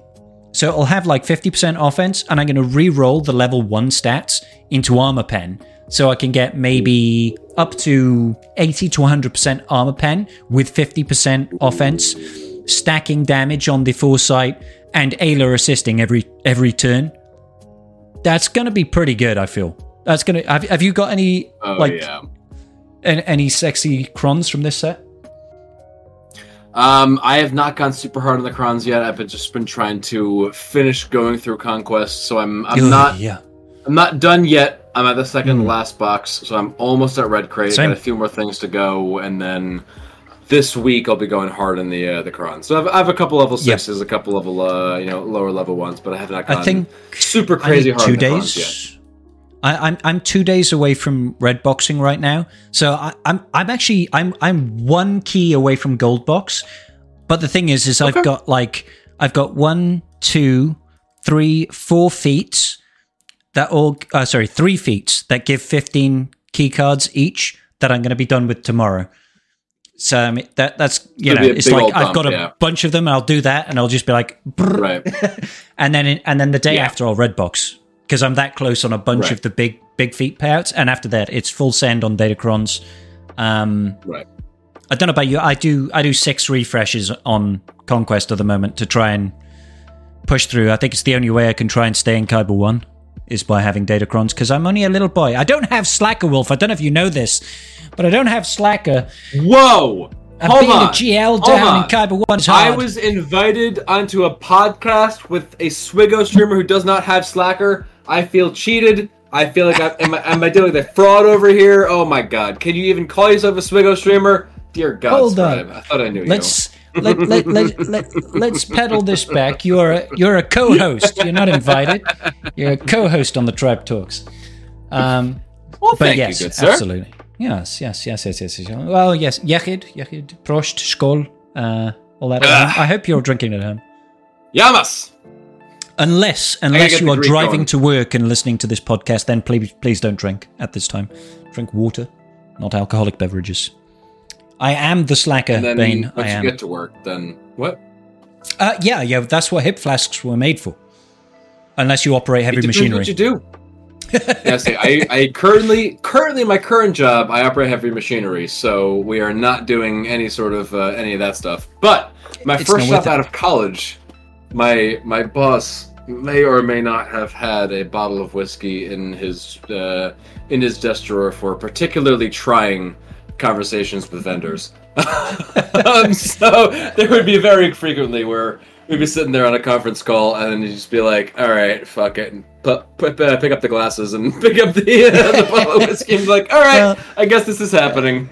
I mean, for a number of years, I worked as a cocktail mixologist in a nightclub. So I would make cocktails, and that job more or less requires you to be drunk the whole time. Yeah, pretty much. It's just the transition to an. Come on. I hate those guys. Like having to do that sober. It's not easy. The transition from doing that into an office job was interesting. Coming into work and people are like, "Why do you smell like booze?" I was like, "Why don't you smell like booze?" Just one of those things. Is that a rhetorical question, or So like, you know how to go down the pub. Come on. Come on. So yeah, fun times. I'm definitely going to build out an Aelacron. Like, I was originally going Qui-Gon, but then, reading into it and thinking more about it, I definitely think Aelacron is the better fit for a Qui-Gon team. Because I think that's where the damage is.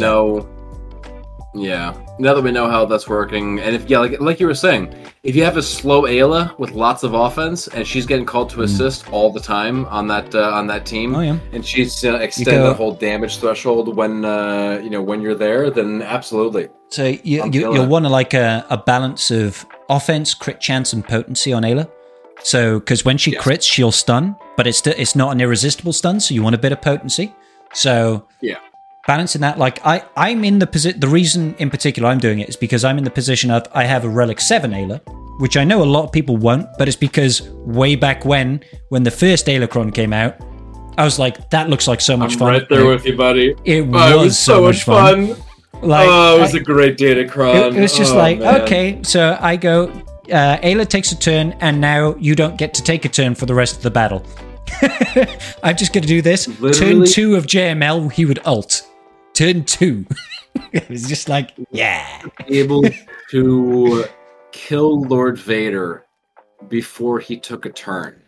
Because you could just because that was also the same time they had the 25% turn meter for light side. So JML would just go, and then he would start things off, and then you would play it out very carefully with using the specials and using the call to assists and using the coin, using the everything, and you could actually time it out so you could kill Lord Vader before they actually even got a turn. And you're sitting there like, bye bye. Yeah, and it was. And I'm pretty certain you can kill Lord Vader before you've killed his support, right? So it would just be like a bunch of support with no GL, and you're like, well, you guys suck.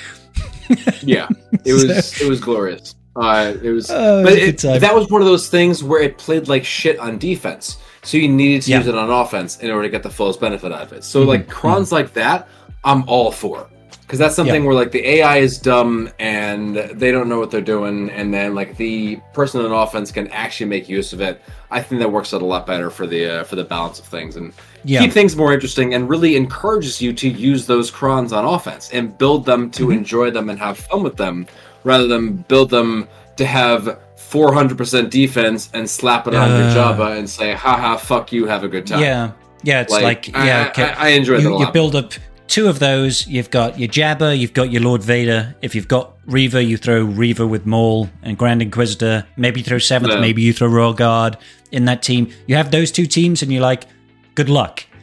If you can chew through them, maybe you can get a win, but the rest of it doesn't matter. And that's, I went 3-0 last week. I'm not proud of it. Nice. But, it's because of stuff like that. Because you're not proud of it. Yeah. I'm not proud of it. But if something works, you use it, right? It's like, I'm going to be taking a 400% defense data. I don't have a 4, I've got like 250, right? But taking that sort of thing on offense is not going to give you good banner wins. It doesn't. It just means you definitely win, right? Putting it on defense means your opponent has to hit their head against the wall trying to counter it. So, yeah. And what they really needed to know, Wulffy, the real secret sauce was people needed to start taking in their EP Starkiller against Jabba. That's what they needed to do. They didn't realize. They needed that spicy take, baby. They needed it. So we did it. I'm so glad. I'm so glad I started doing that. Oh my god, I picked that up from Scribe, and it just went so well. It's a nice. I think I had one time it failed. Otherwise, it was great. Well, and I think that was actually my mistake. Oh, I was going to say, there's always that 15% chance that no matter what your potency is, that Santi resists the shock on the first turn, and that can, immediately stop the counter. It can, not always, but it can, right? And there's nothing you can do to outmod or out-strategize that stuff happening. But other than that, it's quite reliable. What I did wrong is I brought too much crit damage, actually. So I landed the shots. I landed all that stuff. But so this is like one of those weird like mechanics things with how this works. I needed the beer for this actually. Hold on a second. I mean, you know it's serious business when Wulffy's like, hold on, I need before we get into this, I need to crack open a brewski. Because thermals are fucking weird. Thermals do percentage health damage. Yeah. Based on like the percentage health of like the person that they're on. So I'm sitting there and I have thermals on me and they're doing damage based off of my percentage health. But thermals can crit. Can they? Yes. I had no idea. And when thermal detonators crit, they don't calculate the crit damage based off of the person who put down the thermal. They do crit damage based off of the person that they're blowing up. So the fact that you had a load of crit damage increased the damage of the thermal detonators when they crit? Yes. So my Star Killer blew the fuck up. Oh, that's brutal. That is brutal. I still managed to get it down to just Java and Chrysanthemum somehow, so I was able to clean it up. Oh my days. But it was like 1 second he was there, and then the next second he was just gone, and it was no bueno. It's one of those weird like mechanics things, but their thermals are kind of interesting. That's a double bubble because one, I didn't realize thermals could crit. I always assumed because it was a percentage based effect that it almost like true damage, right? It's just always going to be a non-crit. And I didn't realize that it also scaled off your own crit damage when that happens. It's the weirdest thing. But I guess it's easier to like track the thermals are on the person rather than who the thermal was applied by. I mean, I'm thinking like game mechanics. Imagine like coding it to track who applied each thermal and their crit damage, as opposed to the person the thermal is on and their crit damage. Like that sounds a lot simpler. We've all seen it in Conquest. You know, when you've got stuff like thermal exhaust and caustic emissions and volatile accelerator, if you stack those up enough, the game slows the fuck down because it's like, hang on, there's too much shit going on here. If it also had to track who put that datacron on, who put that thermal detonator on, what is their crit damage, how does that apply the damage here? Yeah. For each instance of that's just adding another layer of calculation for the engine to take on, and it would probably crash things very successfully. So, sometimes you need something simple, something easy. I can see Carthric is in the chat. Carthric, the absconder, motherfucker. This fucker over here. Yeah, we talk about this. You think you know a guy? You think you know, but apparently work trips are more important than tribe talks. Carth, we had whale questions earlier, and we needed you, and there was no whale to answer said questions. We had to outsource to chat. Carth, you've been replaced by chat. Exactly. Wulffy and I have descended into a drunken stupor in your absence, Carth. This is what you've done to us. I've got to get up for like 6 in the morning to go to the gym, and I'm cracking through beers right now at 10 to 10. That's not a good idea. I probably have a stream in a couple hours, so yeah, it'll be fun. It'll be great, Wolf. It'll be top tier stream. Oh yeah, you could always show up now. Good times. Carthric, you can't show up late and take all the credit, but you're more than welcome, obviously. Oh yeah, but then we've been bullshitting. Yeah, we're still here. We're still here.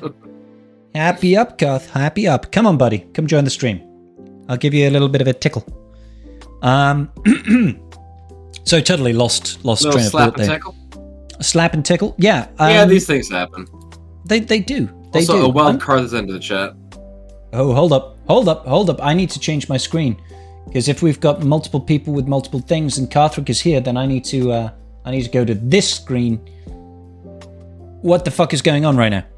Carthric, you're not on camera. We got double Wulffy. Yeah, hold on a second. People want to see your beautiful face. I'm adding appropriate lighting.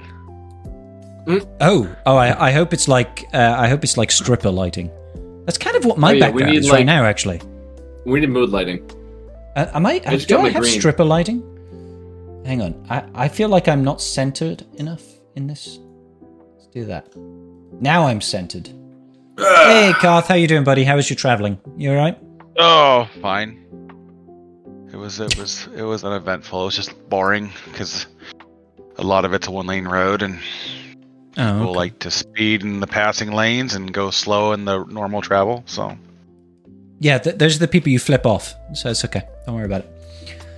So, Carth, you've missed most of Tribe Talks, but we have discussed the following topics on our imaginary agenda. We have talked about the new Datacron set. We've talked about the changes to the raid system, the good and the bad, because there are good and there are bad. Wondering what your takes are on changes to the raid system. And we've also talked about some other bullshit, I think. Yes. There was something funny we discussed as well. It was really That's what really always hilarious. happens in this game, though. Lots of bullshit. There's layer requirements. There was a bunch of stuff. I'm like low-key curious to see what the Lobot rework is, because I love that this is coming out of left field of like, man. They're like, oh yeah, we're gonna make Lobot work, and I'm like, I mean, about time, especially since you're gonna require them. But I'm like, no. Lobot should and should forever be a meme. Nobody gives a fuck about Lobot outside of Urs, guys. Nobody cares about Lobot. There's still trash characters still in the game that they haven't required for anything yet that they'll come up with. For there to be good characters, there has to be a Lobot. All right. Yes, that's the only way we get good characters. Listen, I think Lobot was still better in game, like nichely speaking, than Jedi Consular. So I think Jedi Consular is still the bottom of the barrel. The only advantage Jedi Consular has is the fact that its ship is amazing. He's got a ship when it's high relic. So good. That special does so much damage. Greatest ship ever. It's like we're talking about. Okay, so I've got a dirty nickel, or I've got a dirty whatever other low denominator currency in America's economy. I don't know. Penny. Dime? Pennies? You have pennies? Sure. Okay. We have pennies, Like, we're talking lowball here. Does anybody even care? Like, I mean, Consular is a different pickle, right? I didn't even realize that America had pennies. I thought that was a UK thing. No, we got pennies, dimes, nickels, quarters, $50. Then we have $1 coins, and then we go to bills after that. Then it goes to bills. You've also got $1, you've got $2, $1 notes $5, as well, $10. haven't you? Huh? Yeah. You got $1 notes as well. They're $1 notes. We call them bills, but yes. Bills. Yes. Like Bill Clinton's. You got $1 Bill Clinton's? Yeah. In the UK, there isn't, not anymore. I think there used to be a long time ago, but there isn't a £1 note. There used to be a very long time ago. But yeah, that's only coins. We have $2. Yeah, but those are like only on special like demand. Like you can get them from a bank, but they're not massively used in circulation. They're more like things that you use for special occasions as gifts or something like that. Like I still have a $2 note in my wallet from my high school graduation. For my. Oh my God. From high school, why'd you have that bill in your? Oh, is it signed? Yeah, class of 2009. Yeah, and then it has the unique portrait on the back of it. Oh, cool! You should frame that shit. Keep it up on your wall. I should. I'm surprised it survived so well in my wallet this long. Though only that main crease is kind of starting to give out, but it has sentimental value, which is why I don't do anything with it. Well, exactly. I got stuff like that. But anyway, Carth, you're low-key curious about Lobot rework. Do you think he's going to be in the GL layer team? Oh, yeah. They said he was. Okay. Did they? Did they? Didn't they say that in the announcement that they're requiring Lobot for and doing the rework as a? Well, no, they said requirement Lobot, and he's getting a rework. I guess I inferred because rework to me. Means we're inferring. Yeah. Oh, well, yeah. Rework in my head is a complete overhaul like Mace got versus a touch-up, which is like what Death Trooper got when Moff Gideon came out. And so in my head, they're going to rework Lobot as a other character to, again, push the point that they don't want to break a CLS up squad for Leia to be functional. Well, we were talking about this earlier. That's a fair enough point. We're wondering... I say we're wondering if like that rework may not be more akin to Mob Enforcer and less akin to Royal Guard, because Royal Guard became good and was on the Lord Vader team, and Mob Enforcer is just kind of a meme still. Well, yeah, the thing is too though is that they that was always going to be how it played out though because of what was available in Hut Cartel. Like she still does well there, but she's just not here. So just for semantics' sake here, because you raised something then, Carth, that we hadn't considered actually, is that did they say with Gamma Guard and Mob Enforcer that they were getting a rework or an update? Because those are two very different things. I would have to go back to look. Well, because I mean, they did a complete rework on both of. Well, I would say Gamorrean Guard would be the strongest form of touch-up I could give him. They're more of a touch-up, because Gamorrean Guard they added the unique, but everything else was just changing the lingo to Hut Cartel in his kit versus being like the unique added all the real potency to it. Mm-hmm. Mob Enforcer was a complete rework. I mean, they brand new Grievous art, brand new abilities. Who? Grievous had a full rework. Like his names changed. Yeah, so did May, so did Darth Vader. Yeah. They try to distinguish from kit touch-ups, like when Snips got some 501st touch-up to her kit to when Gas came out, or Touching when the Imperial the Imperial Remnant stuff came out, and they touched up some of the characters, like the Stormtrooper and Death Trooper got touched up to have some synergy with those factions. They try to separate what those are to give players an idea of how much is being changed with that.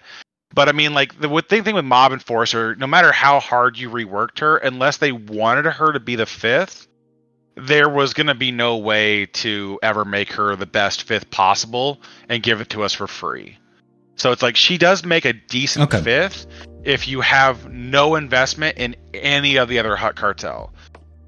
But, you know, it's like you're kind of most of the way there if you have all your GLs in play. But I mean, like if you didn't have Embo, Boba Fett would be still better. Like, and he's an exec requirement, right? But if you didn't have Executor, like I'm just saying, like Mob Enforcer is required for Jabba's requirements. It gives you the team of 5. She makes a decent placeholder while you're building up a better 5th.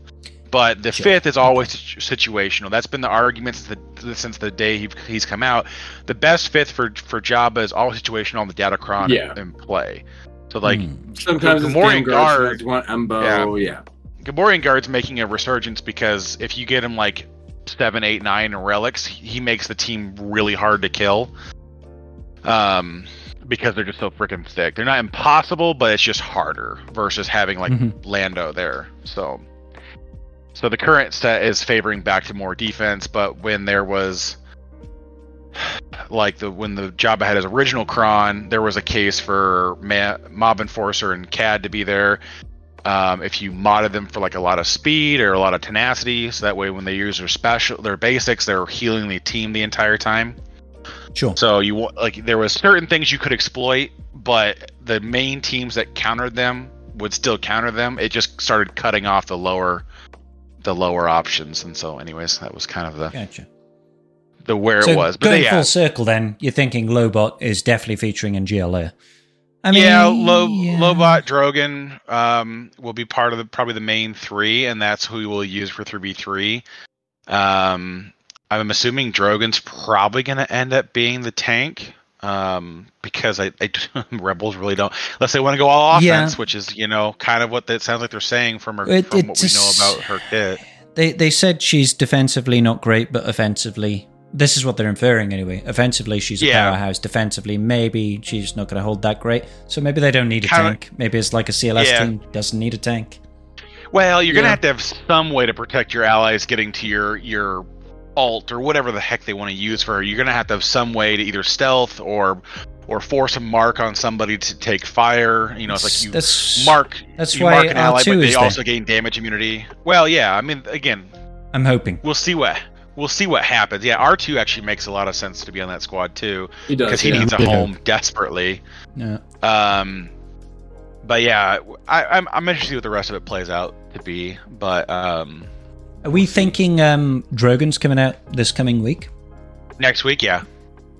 Yeah, for sure. Yeah, he needs to. It doesn't make sense for them to release the requirements in totality and not have him show up quickly. I agree. Yeah, because if they want to launch Leia by the end of or by we were saying, what do you think? End of October or like September? End of September. End of September. End of September. Yeah, we will. That's what we're sort of like leaning towards. End of September. If they do it the same way they did last time, Drogon should be just hitting shipments by the time GL Leia comes out, because GLs to them they treat differently because the event's always available. So if you weren't going to wail on unlocking the character through marquee packs, then it doesn't matter when the character releases. You would never have been ready until you could farm the character. So they don't. I'll be honest. I don't even mind that. I don't even mind. No, because planning your farms around legendary release cadence, like Grand Inquisitor or Jedi Knight Cal right now. Yeah. Like having to if you know you're not going to make the first one, planning to finish your hard farm nodes by a certain unknown time, we can make some assumptions, because usually it's either a 3 or a 6 month cadence, usually with CG, right? I'd rather them have everything go immediately into the journey guide and release them earlier, even if it means that they're only available to whales. I prefer that setup than having a cadence. That's just me there. And I'm not a whale. I don't whale on new marquees or shit like that. For me, as long as it's the same pattern, I don't really care. But they've set up a pattern with legendary releases that go to the journey guide and return every basically 120 days, every somewhere between the 3 to 4 month mark the event returns. I'm fine with that as long as they keep the same mantra the same, which is, but they don't. Everything is farmable. Well, they have with every legendary release. Everything Say that to GI. The same. Say that to GI. Say that to Malik. Well, they have almost always, and then there's the one or two. In the regards to recurrence, I agree. I don't know why that was made up an issue, but what I'm talking about is the requirements. Everything is always farmable prior to launch, which is what I like. I like that that's the cadence they set, because it takes some pressure off of the spending, because you don't have to wail on everything through marquee packs to be ready day one. You can shipment farm the last couple of characters and then farm the first couple, because they're going to be out long enough. It gives you a reliable thing to plan on, versus like the way the GLs are headed now. It's like, if you want to be at the top of the spear and you want to be going, you have to invest day one as quickly as possible. Like, I was looking at this going like, okay, I thought I had like 2 months for Leia, I might have 5 weeks. Like, and so it just changes how you interact with that, because it's like, Princess Kinesia can probably farm by the time she goes live. She's probably going farmable in a week or two now, right? Yeah. Shouldn't be too much longer. Well, no, she just hit shipments last week. But she just hit shipments last week. So she's got at least 2 more weeks before she finds her way into farmable, unless they expedite that a little bit. 3 weeks is typically the smallest window, and 5 weeks being the longest window for that. So I could probably farm most of her, but I won't farm her in time. I'll have to shipment farm some of it just to get caught up. But with Scout will probably hit like 2 weeks before Leia goes live into shipments, and then like. Yeah, and then I know like you're because I think Karth you're already hoarding energy, aren't you, Karth?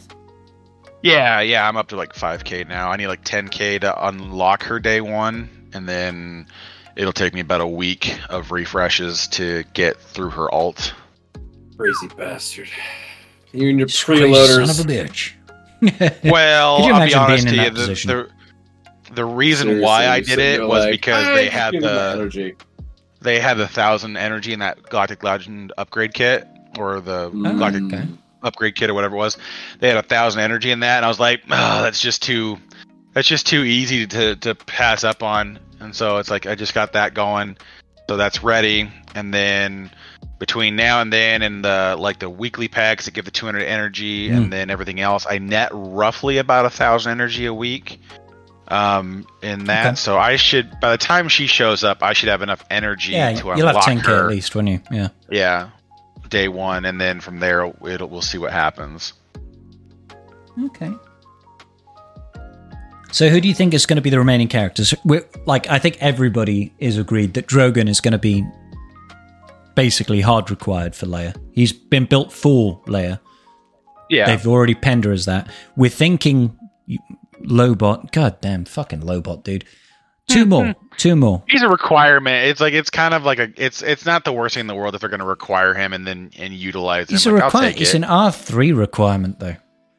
It's which means you're going to take him 4 more levels at least. I stopped at R5 when I was upgrading him yesterday. Okay. Or when the announcement came out, whenever that was. That was Friday. Yeah, Friday. I stopped. Yeah, 2 days ago. I stopped at R5 for now because I don't know. Like I said, I don't know if he's going to be for sure the guaranteed character for that slot. R5 is still a good slot, regardless. Because you've got full use of Datacrons at R5.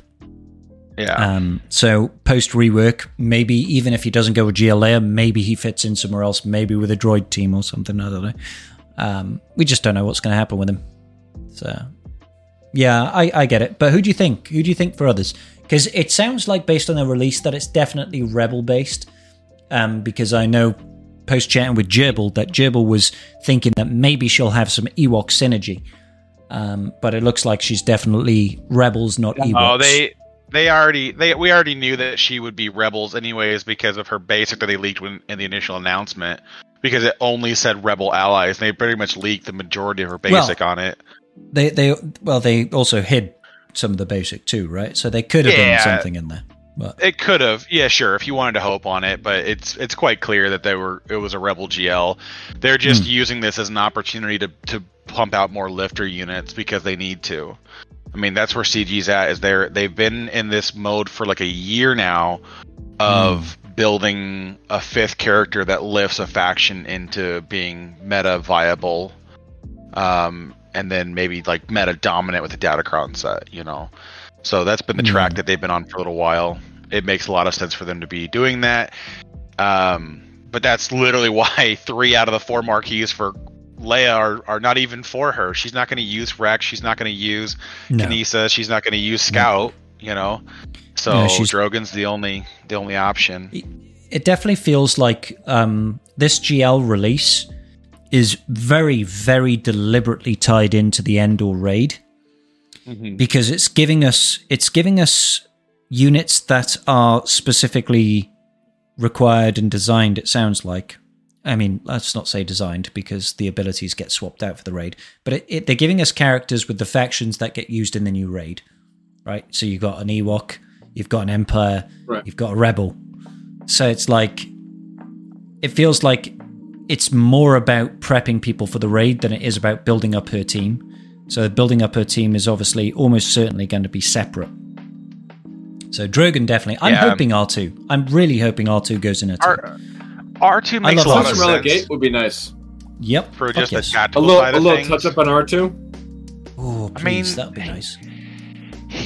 All he really needs for touch up to be like a much bigger staple on her team is just having his unique, have him gain more to be a have R2 be like a subtle like super tank with just like he gains 25% max health and defense and offense and protection for every tag more, that's present. More. And then pass 100%. Out 50% of his new stats or whatever else ends up being, and then just let it be bonkers, and then that helps bolster the team. But I mean, just make the numbers relevant in today's game. Yeah. And that would be fine with that. It's hard to say what the other Rebel is going to be, though, because without knowing her kit, it's hard for me to tell you what's going to synergize the best with those particular things. And we don't know. I think they almost want that to be that way.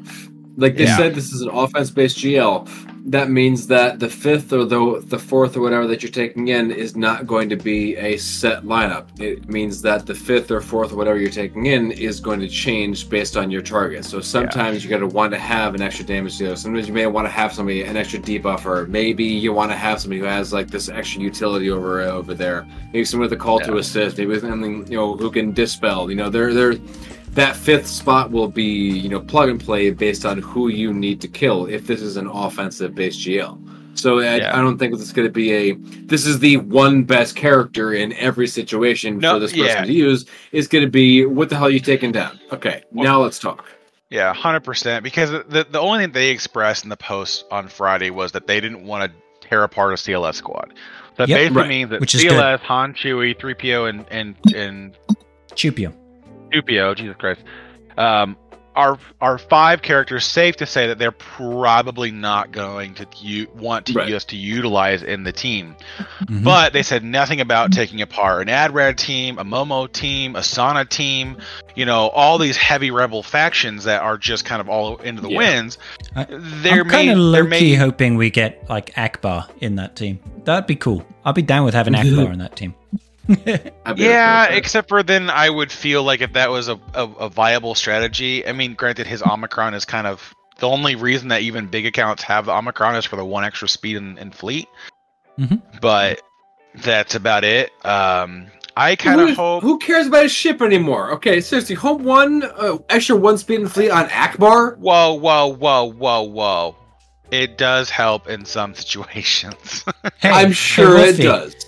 Did you know that Home 1 can beat Leviathan? Unfortunately, it needs Millennium Falcon, but it can beat Leviathan. There you go. Yeah, see? But I don't think the Omicron comes into play there. Well, honestly though, you could beat the Leviathan without MILF. Like you can. It's not the mechanics you need. Can you? Yeah, because you're just the Outrider is the most important. Yeah, Outrider, and the basic on the profundity is what's your bread and butter there. Mm-hmm. So I mean, like throw in Home 1. I would be pretty butt clenchy if I just went in with Y-wing and out. No, I know. I'm just saying that you could still beat Leviathan with the profundity without MILF, so that MILF could go with Home 1 and do something else. That's more or less. Beat a second Leviathan. Yeah, exactly. In TW. Exactly. What if they have 2 Leviathans and you need to counter both of them? No, you use profundity to beat Leviathan without the MILF, and you use the MILF with Biston and Biggs to be a triple attacker executor. And then you're done. And then we'll beat the Leviathan again with profundity without MILF. Yeah. And then you're done. You got those 2 teams, and then you got your profundity. I need how many more Leviathans are we beating off? I mean, what? we need to beat off all of the Leviathans. This Wulffy. Leviathan is like this giant snake. You got to beat them all off. Perfect. Right? You get all of them. Flawless. All of them. Yeah. Flawless execution. But until I see the rest of her kit, it's very hard for me to say what the other one. I'm hoping R2 is there. Lobot rework kind of seems like it's going to be important because they're going to go through the effort of a rework. It's probably going to tie it to him to incentivize higher relic levels. I'm really, really, really, really looking forward to the time where we're having serious discussions about Lobot's mods and what we're taking to, and it's just Anyway. We're going to be doing roster reviews, so we'll be like, this guy's got a Lobot at relic 5. Why is your Lobot not a relic 9? You scrub. Do you even try? Do you even care about this game? Fuck. Depending how she bursts or pumps mastery up, it's going to be one of those things where you're going to want R8 minimum if he's a part of the team, consistent part of the team. I don't want to relegate my Lobot. I finished taking Fulcrum to Relic 7 just today.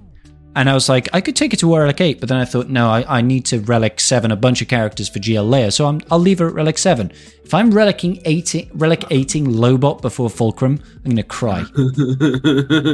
I will That's cry. just kind of where the things are at right now. You kind of have to play this game of what's worth the investment, what's worth the time, and then you backtrack from there as to okay, well, let's get the squad to this level and then we'll get them up higher. Because that's my whole thing right now is with GLA, the guarantee is probably her and unless Drogon's a tank, then Drogon will be R9.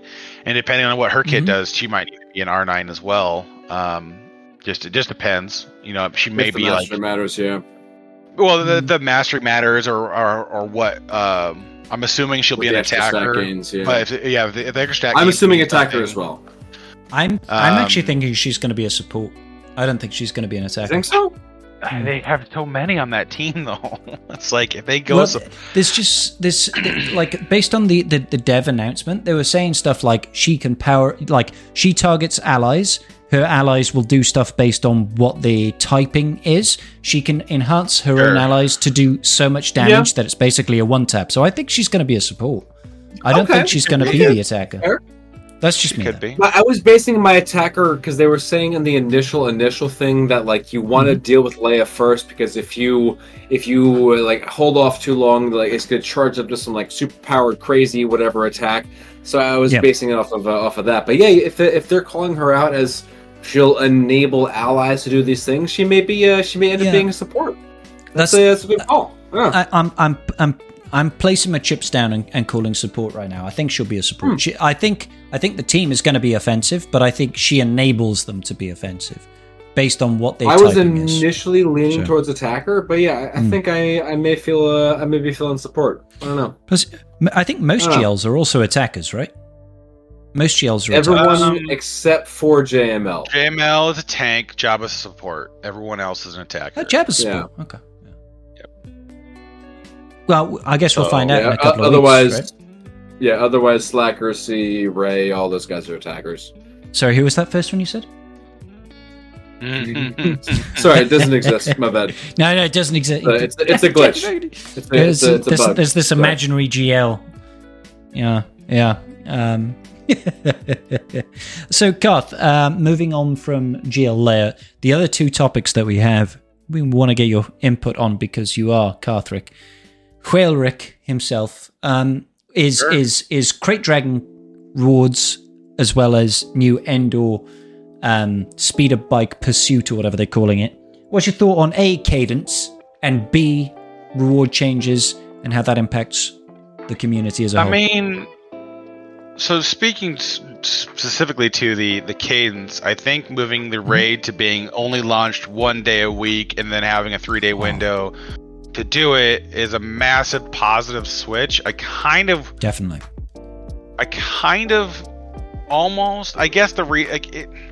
it doesn't change anything. I guess you just get your rewards sooner, sort of, from the raid launching to being a 3-day run versus having more time. But I guess I don't really care. I kind of feel like it might have been more decent as a 6 and 6. So you get 6 days to do it and 6 days to launch it. So that way you kind of have a lot more time to finesse and. Yeah, I get what you mean. Like more time with the raid is active instead of it being active for 3 days, active for a whole 6. So it's 6 days to launch to get enough tickets to launch the raid is what they're moving the cadence to, but you only have 3 days to attack it. So where did they say that? They said maintain the same duration of the raid. Wow. Yeah. Okay, that's not exactly that's not what we were asking for. Yeah, so you still have 3. Wow, I missed that fucking line. That sucks. Yeah. Guys, so can you please read harder? Like, me too. Can we all read harder? You read us harder, and I read you harder. So I call you out on not reading us hard enough. Other people can read harder for me. That's how this whole shtick works, I think. Shit. So, I mean, I'm not, like, fussed about it. I just kind of think that run thing. You just kind of miss out on the, it just kind of sort of alleviates the problem. You do have 6 days in which you're not always doing a raid, but I think having more time to get in there and get it done would be fine as well, having 6 days to do the raid. So it's not a big issue for me. You still have 3 days to do it, which I feel like is more than enough time. Oh, yeah. On what it ends definitely. Up being. It is. I think it'd be nice to also have 6 days to complete it. Like if you give us 6 days, you only just get your rewards 3 days in instead of 6 days in, but you still only get the rewards 1 day a week anyway. So it's like, who cares if it's on a Sunday or a Wednesday? Like you're still going to get it once a week. I mean, and generally speaking, like, I don't know about you guys, but when I'm hitting the Crate Dragon raid, I tend to do it all at once. I don't like, oh, I'll just do my one team now and I'll come back and finish later. I usually, I'm like, okay, I've got half an hour. I'm going to do all my teams now and I'll just do it and then forget it, right? So I'm not sure how much I would prefer it to be 6 days long, but I'm not sure how much it really changes my frustration. It being just 3 days. Really do anything different. Like I said, it's just interesting that they chose to go that angle for me. For sure. I get why people may not want to wait 6 days for rewards, but it still doesn't change the fact that you only get rewards 1 day a week. So who cares? Like, and especially unless your guild, and it's gonna be impossible to always land on a day before like a GAC lock-in. Like, you're gonna be like, all right, well, I can only launch 1 day a week, so basically you'll have to push out your launch date to like a Friday, so everyone has the weekend to do it. Your rewards by Monday, so it's before GAC, but then you still can't launch the raid again until the following Thursday, and so it's this really weird cadence that you're gonna have to set up if you want to max the rewards in a way that's beneficial for everybody. Which, officers will have to figure out and do when it shows up. But it's just gonna be the same thing. It's like, do you do it during your raid during the week when people might have more time because they have a more structured schedule, or do you during the weekend where people might have more time because they don't have to go to work or whatever else? And so, for me, I'm just like, I don't know which way that plays best. I kind of feel like if I got 6 days to kill, I should have 6 days to play. To me, it doesn't really matter to me. No. I'm sure I'll fit it in one way or another. And honestly, even when it comes to the raid rewards, I don't care that it's 6 days. It's like, when I get my rewards, I've usually spent it within a day anyway. I've got it and I just go boom. I'll buy all the stuff. If we had the 265 crate, it would take us an extra day, an extra refresh to get through those rewards. Oh, goddamn! It's like I don't really care. It doesn't fundamentally change how I'm going to spend that currency. It's just I'm going to buy arrow magnifiers and impulse detectors, or whatever high relic gear I need. You might need arrows. I'm not as big of a whaley boy as you. I don't have 79,852 relic 8s. Okay, 1-800-pound sand. I only have some relic 8s and some. Well, relic 9s. I've almost have enough arrows for 3, but I'm assuming that if we do get a tank for the Leia squad, that'll go to R9, and Leia will be a minimum of R8 out the rip. Yeah. So it's like, okay, that covers those two. But are you sure you're a whale? We should just only be talking in Relic 9 terms right now. Well, but if Relic 9 was worth a shit, then we could have a conversation. But Relic 9 is if you're not a tank, or even the only attackers I can see having any Relic 9 impact are special damage dealers, or if they have unique mechanics that benefit from the protection gain, like Gas and Luke. Sure. Who they gain max protection, you mean or they have Jedi Knight Luke, Yeah, Jedi Knight Luke, and then Gas, kind of are physical damage dealers that have a benefit from the extra protection gains because of how their kits inherently function. But physical damage dealers only gain about 300 physical offense going from R8 to R9, so they only gain about a net of 500. Which is funny because that's actually less than what they get from R7 to R8, right? Yeah. Usually R8 they get about 600 flat from the thing, and then depending how much offense you have into them, they usually net about 1,000 total when the relic change happens, and then which is a different ballpark to deal with. But special attackers gain about the same as they do from R7 to R8. It's a little bit less. But they still gain a good chunk. So Fennec is a good case in point. Ben's a good case in point because they actually gain a decent amount of damage from the relic levels. But outside of that, most attackers see, besides the bulkiness, they don't see any real benefits out of it. And then if you work down to supports and whatever else, there's only a couple of those supports that benefit from those relic levels, and those are basically ones that are evasion masteries or critical avoidance masteries. Outside of that, then there's just The evasion masteries. It is really frustrating when JTR and everything. Yeah, JTR just sort of or Shakti or something like that. And they just stop evading, stop it. Yeah. So like that's the only point to do those ones, and then there are a few healers like Barris and Old Daka who just gain bananas health at every relic level. You know, they're gaining 12 to like 15k every relic level. When you start going like to R7, R8, R8 to R9, that kind of stuff. So there are a few cases to where it's viable, but the majority of characters in this game do not benefit from it. And so it's just like, why would I invest a full roster of R9s except for to play phase 5 and 6 of TB? Like, and even then, you only need like 100 of them.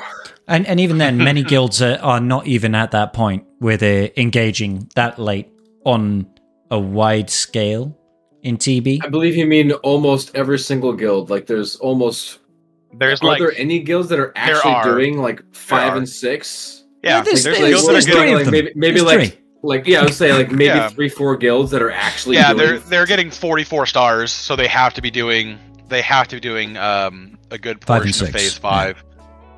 5 and 6 to get there. Because these are the guilds that have got like what 600 mil GP or something like that, is it? Yeah, they're 630 million. They got 100 million in GP on us. That's huge. A lot of that's absolutely balls to the wall, crazy levels of GL. That would be like GP. In that guild. I would be one of the smaller accounts. Hey, Carth, you'd know what it feels like to be me.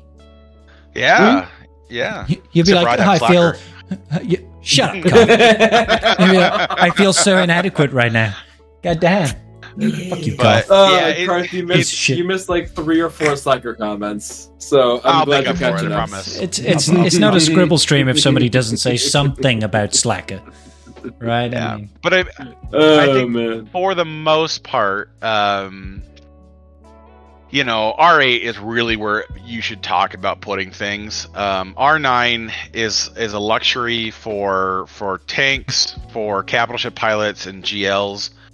And that's the emphasis on luxury. They don't really need it. If she's going to be an offensive GL, her kit's going to just stomp donkey dick. So who's going to care about... It's like JMK all over again. JMK does not need to be R9 to destroy whatever team he faces. I mean, JMK now is not going to be able to insta-kill against Leia. We know that. She stops all cooldown reductions. So Cat isn't going to be able to get a turn 1 insta-kill.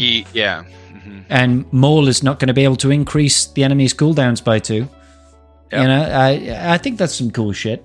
That's the team-wide fracture is actually like low-key. Yeah. That sounds cool. That got my juices pumping. Not going to lie. Because it depends on how quickly you can ult. Fracture is like one of the best debuffs in the game. It's huge.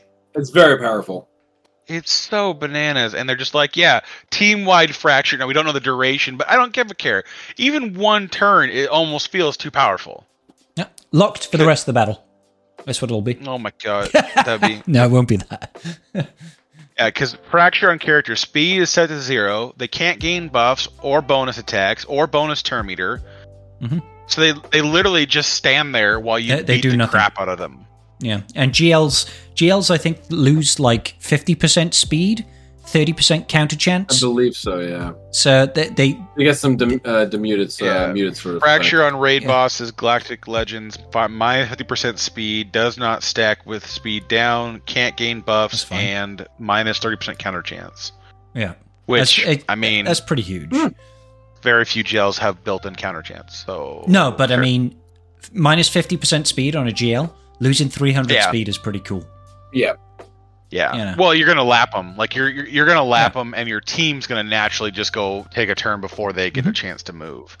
It'll make things very easy. If it's a 2-turn fracture, like, the battle's over.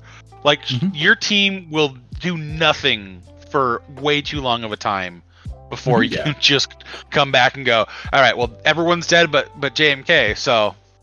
What you gonna do now? Yeah. I will stack my damage with my middle, and then I'll miss you and do nothing. Because I'm as blind as a fucking bat, JMK. Jesus Christ, go to Specsavers, buddy. God damn, JMK. Always missing. Yeah. But yeah, I'm excited. We'll see what happens with that, but for the most part, it's like a lot of things in game. R7 is still R7 now is a fairly real, like it's not a very hard bar to reach. Achievable, yes. Yeah. R8 it's a lot is still easier quite now expensive. Than it used to be. Yeah. R9 is just absurd. The cost for an R9 is absurd. I don't know R9 why CG, is right out. Why they didn't cut the R8 requirements in half going into that or something, because they've just made it so expensive to get there. You can literally get to R8s for the price of an R9, and unless it's a required R9, there's no reason to get them. Like, there are teams that become more challenging, but like you guys point out, for the most part, the odds of you fighting those kind of teams in GAC are low because your accounts aren't going to be facing accounts that are in the same ballpark as of well, I mean, Wulffffy and I would basically swim in the same circles in GAC now. We're about the same sort of skill rating. Yeah. Wulffffy could absolutely be higher. But Edge of Kyber 1, Edge of Kyber 2. Look, I drink and I smoke and I am lazy and I will flirt with the Edge of Kyber 1, Kyber 2, and I will have a damn good time doing it. Sometimes that's what you need to do in order to enjoy the game, right? Like, I used to be so fixated on staying in Kyber 1, more because of ego than anything. I was like, I must be Kyber 1. Yes. But then it just became so unrealistic for my account to stay in Kyber 1. I was just like, there's just no way. When the squishing happened and Kyber 1 decreased from a player base of about 4,000 to a player base of about 1,400, it just became unrealistic for me to stay there. So I became comfortable with being Kyber 2. I do have Slacker, so he does make a good point there. So that is Don't you also have Afro too? I do. For a while, I was hanging out in top 200 of Kyber 1, and then just was like, man, what am I trying to prove to myself, to prove to somebody? I'm just sitting here stressing out and planning things and just like going crazy, and there's no need for this. So I would rather fuck around and be asked to have a good time. I basically take a season of 5v5, I go super sweaty, I get into the top, and then I take the season of 3s and just get dunked on the entire time because I quit caring about it. And then like the next season of 5, I'm like, my morale is so low that I'm like, who really cares? And then by the time that season of 5s ends, we get season of 3, then I start caring a little bit, and then we get the next season of 5s, and then I go sweaty and I dunk. I'm like, that's how I just keep right up to where I stay in Kyber 1. But I mean, like I said, okay, you stay in Kyber 1. Clear, he's being, I stay in Kyber 1. Hold on. I stay in top 50 of Kyber 1. You gotta understand, it only takes an 0-6 and I fall out at this point. You're never going 0-6, Garth. You're never going 0-6. At worst, you go 1-2. Last season. I was 5-4. How is that close to 0-6? I went 1-2, and then I went 2-1, and then I went 1-2. That's not close, Garth. That's not close. I repeat Scribble's question. How is that close to 0-6? Like, we have very different definitions of the word. I felt like I lost more. If you went 1-5, I'd be like, yeah, you got close to 0-6. 4 very close, like, bro, 2-4, maybe, but like, oh man, 5-4. Oh god, it was a rough way. I usually end up somewhere in the 6-3. I did have last season of 5 and into the beginning of 3. I was 9-0 going into after the first week of 3s. I was like, oh god, I'm in danger. Yes. I was in danger. I wound up inside the top 8 and then got absolutely just shithoused.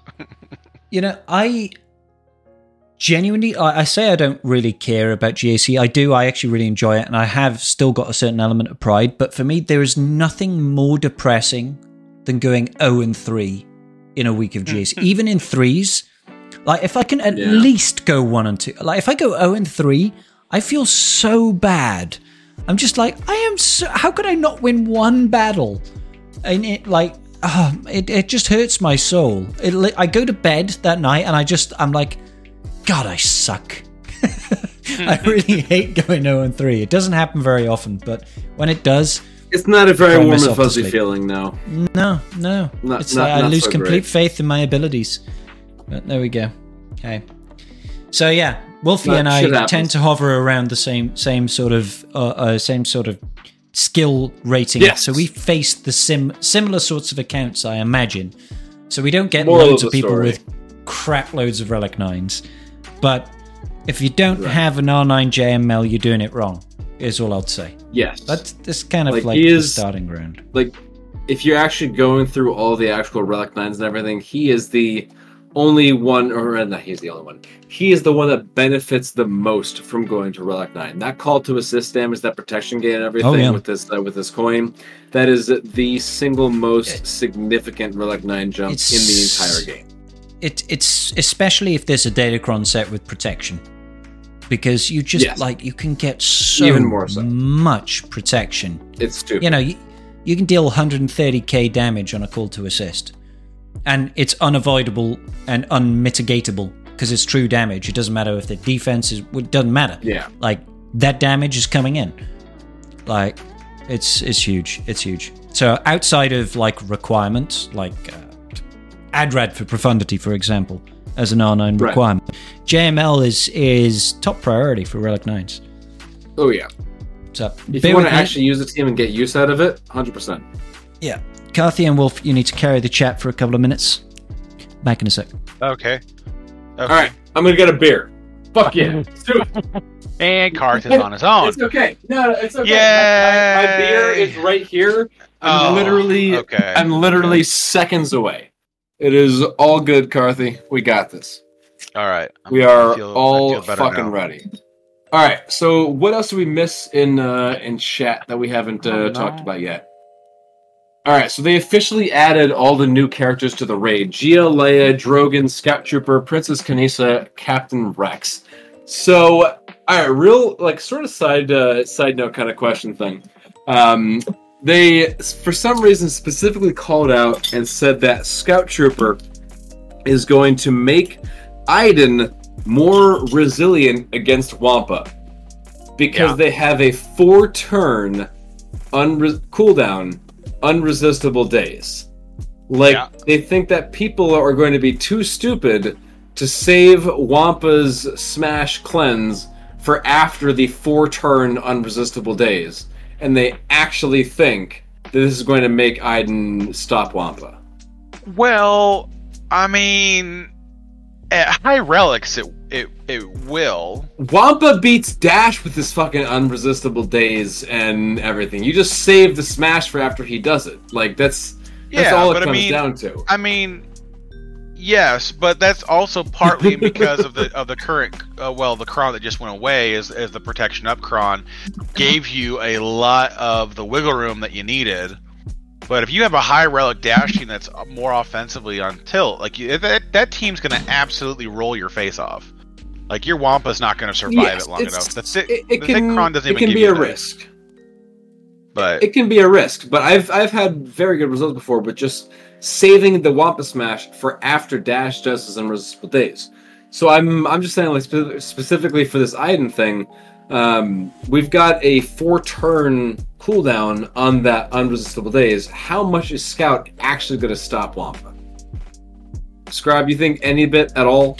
Sorry, I missed the start of this conversation. Scout stopping Wampa. Yeah. Okay. Yeah. So I know they said has a 4-turn cooldown, unresistible days. But 4-turn cooldown, unresistible days. But Wampa can just cleanse. So it's not an undispellable days. It's not undispellable. Like an oversight. Well, that's dumb. Wampa, yeah. Well, use it on offense, and you'll be like, okay, I'll just wait for the days, and then I'll immediately don't get me wrong. I think if you mod relic team for Iden, if you mod for offense, you could probably kill Wampa before he takes that turn to dispel. But other than that, there are if you've got enough offense, I think you can. Team, it can be scary. She deals a lot of damage, and if you've modded her for crap loads of offense, you don't have to worry about potency if you've got Scout right? You don't have to worry about trying to land that first stun. So you can mod that team for boatloads of offense. If that is enough and somebody takes in a Relic 5 Wampa, he'll probably get smoked. But I think it is an oversight, because I think if a defensive team is built like that and you're not properly reliced up for it, I think it doesn't matter if you save that days, you know what I mean? But right. It needs to be undispellable, I think. They could make it 3 turns and undispellable rather than 4 turns and dispellable. Because as soon as it's dispellable, it doesn't matter anymore. Because he's burning through his cooldowns when you're hitting him, you know? Right. And that is a really good point, though, yeah. No, a high relic Iden team is terrifying. Like, they do a mass assist, and you're looking at your Wampa sitting there at half health, and you're just like, guys. It's like, Wampa, I need you to take one turn, honey, come on, please. And they're like, oh no, he's dead. Or she's dead. I don't even know. I think people were saying she was she. She is a she. Yeah, I think it's allegedly you can tell based on the horns. I mean, if there's a horn. If there's a horn. But yeah, that is a very good point. A high relic Iden team can absolutely tear through Wampa. No scout required. So that is actually that was the concern back with Kyle Katarn. Like Kyle, if you had a high relic mobile team, they could, if your Wampa wasn't equal relics or built, Kyle could just one tap you. Like, he just goes, take 300k to the face and enjoy it. So it's like they get to a certain level where your investment has to be very high to stop certain things. That's the part that they're trying to get into. I think if they really wanted to lock out a Wampa counter for Iden, all they have to do is say, if the opponent has got bonus protection, all Imperial Trooper allies attack under protection. And that would immediately kill Wampa. Yeah, it's just... Or they do what they already have right now with TIE Fighter Pilot, where people put TFP on the Iden team to stop Wampa, where he does tenacity on a basic. TFP. Literally, fuck their Iden team. Or we just don't put Iden on defense, and you just take her to offense, and you don't worry about it, because she's got a lot of offense viability. 5 weeks, we're gonna start the new Imperial Remnant team, and that's where Scout's going. So, you know, it's like, what are we gonna care about? Very true, actually. I can't wait 6 months' time. No, not even that. 4 months' time. 4.5 months' time when we get new Beskar Moff Gideon. I'm hoping that team is I hope it is the Boggs Dollux, because he just looks so goddamn cool. I think right now, because Imperial Remnants, I'm probably not breaking off Gideon to run an Imperial Remnant team. I don't think it'll be good enough until you actually have new Gideon. But oh yeah, gotcha. We'll see how it actually works. Should I break your heart? Break my heart. God damn it! What are they killing, Carth? Gently. What are they killing? Tell me, how good is Gideon Lee right now? No. Right now, no. Awful. Okay. So we're fine. Oh yeah. Okay, that's what I'm trying to break his heart for is that Beskar Armor Moff Gideon will be a TW Omicron character. Gideon Beskar Armor. Gideon Beskar Armor, aka GBA. Yeah, GBA. Yeah, we've not had that one before. Carth, honestly, I don't care. I don't care if he's TW. I'm okay. If he still has viability in GAC, I don't care. Yeah, but that's the thing. As long as he's still viable, I'm fine. Every single fucking TW Omicron Conquest carrier we've gotten is in GAC. It's not even a nuisance. Like, Trench is not complete ass. If you have an actual Trench team, like with Watt and everything, then Trench is actually pretty good in GAC. Trench is actually, and they fixed his AI. Dadbot Boba gets a lot of shit, but he is not nearly as bad as people give him make him out to be. But not needed. He doesn't especially change in 3v3. Anything. Especially in 3v3, he's really nice for taking down Adbrad teams because he has extra attacks on basic to get your contract faster. Oh, so sure. You put me onto that, Wulffy. That actually saved me. Yeah. That actually saved me in one of my GACs. Like, Dadbot Boba, I still love that Bod Boba. He's not great, but he's good. My point is he's not killing GLs. He's not like the game changer that he is. But yeah, well, what I'm saying is that they're not transformative. That's the problem. They don't move the needle on the counters they were designed to work with. Like Fennec is still the better leader inside of GAC than Boba is. 100%. Boba doesn't have a 100%. Room on that team because of the characters you have to take with it. He makes a decent bounty hunter for bounty hunter lineup, sure, I won't argue that, but he makes a great support for Fennec. The team, the team he was supposed to take and build up was the BAM IG-11 and Quill team with Fennec and him, and it does nothing in GAC. That team, it's useful. Does it do stuff? Sure.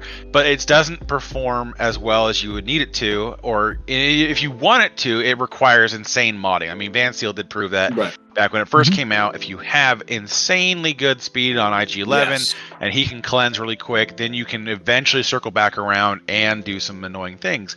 But it's like, that's the thing that I always feel like with TW Omicron characters is that the investment has to be pinnacle to be good versus like GAC Omicron characters. The investment needs to be the Omicron, and you just run around slapping people all day. You know, it's like Starkiller. Yeah, do you want to invest the team up? But it's just Starkiller. Like if you need to relic the team, it's Starkiller. Put Starkiller to relicate. Everyone else can stay R5, and the team will perform the same.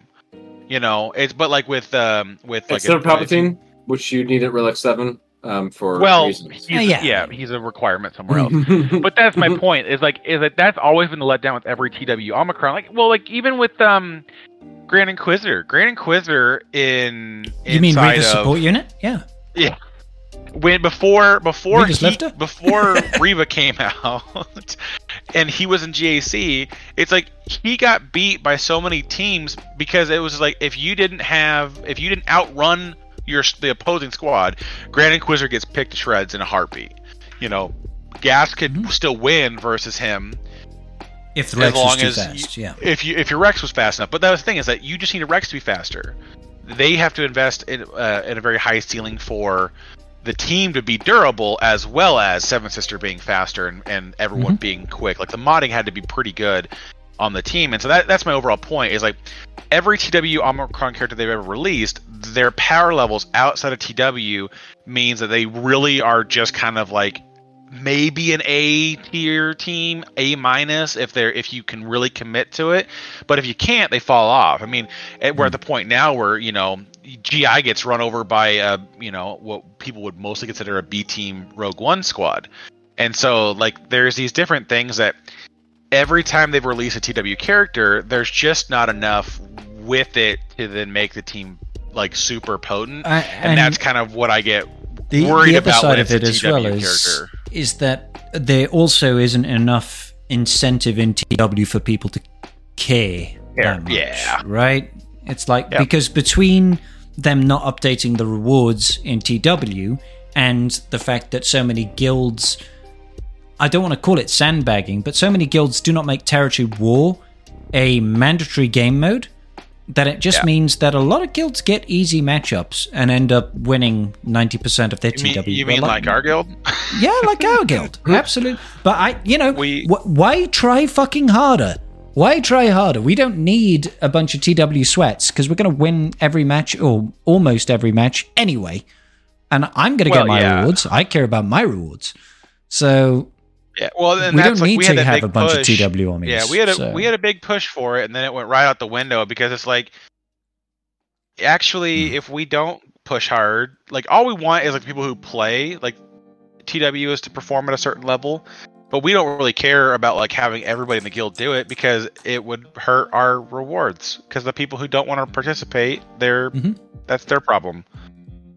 Granted, with as many heroics that are getting required, is kind of like, if you don't participate in a few of these, you're going to have a really hard time with everything. I guess the bigger picture is not engaging in TW will slow down the pace at which you can develop your roster for TB, and I care more about people being able to have the additional materials to do that. Right. That's the big thing, right? But I like to think that most guilds have a relatively relaxed approach to TW.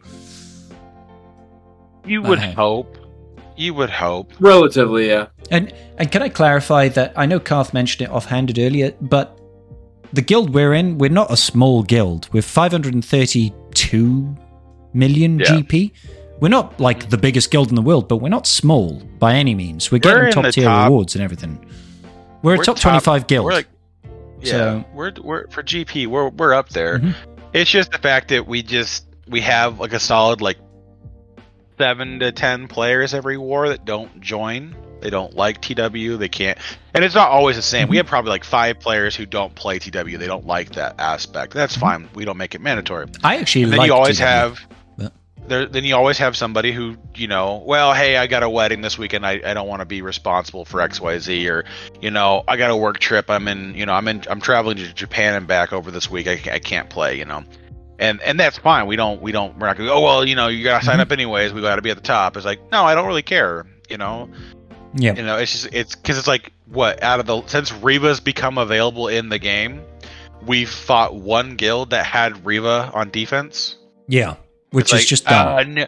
Yeah, and it's been like 5 months for us now, so it's like it's just one of those things where it's like if we push too hard, it becomes too much of a challenge, or not too much, but it makes it sweatier than most people would want to get invested into with as much time investment as already in this game.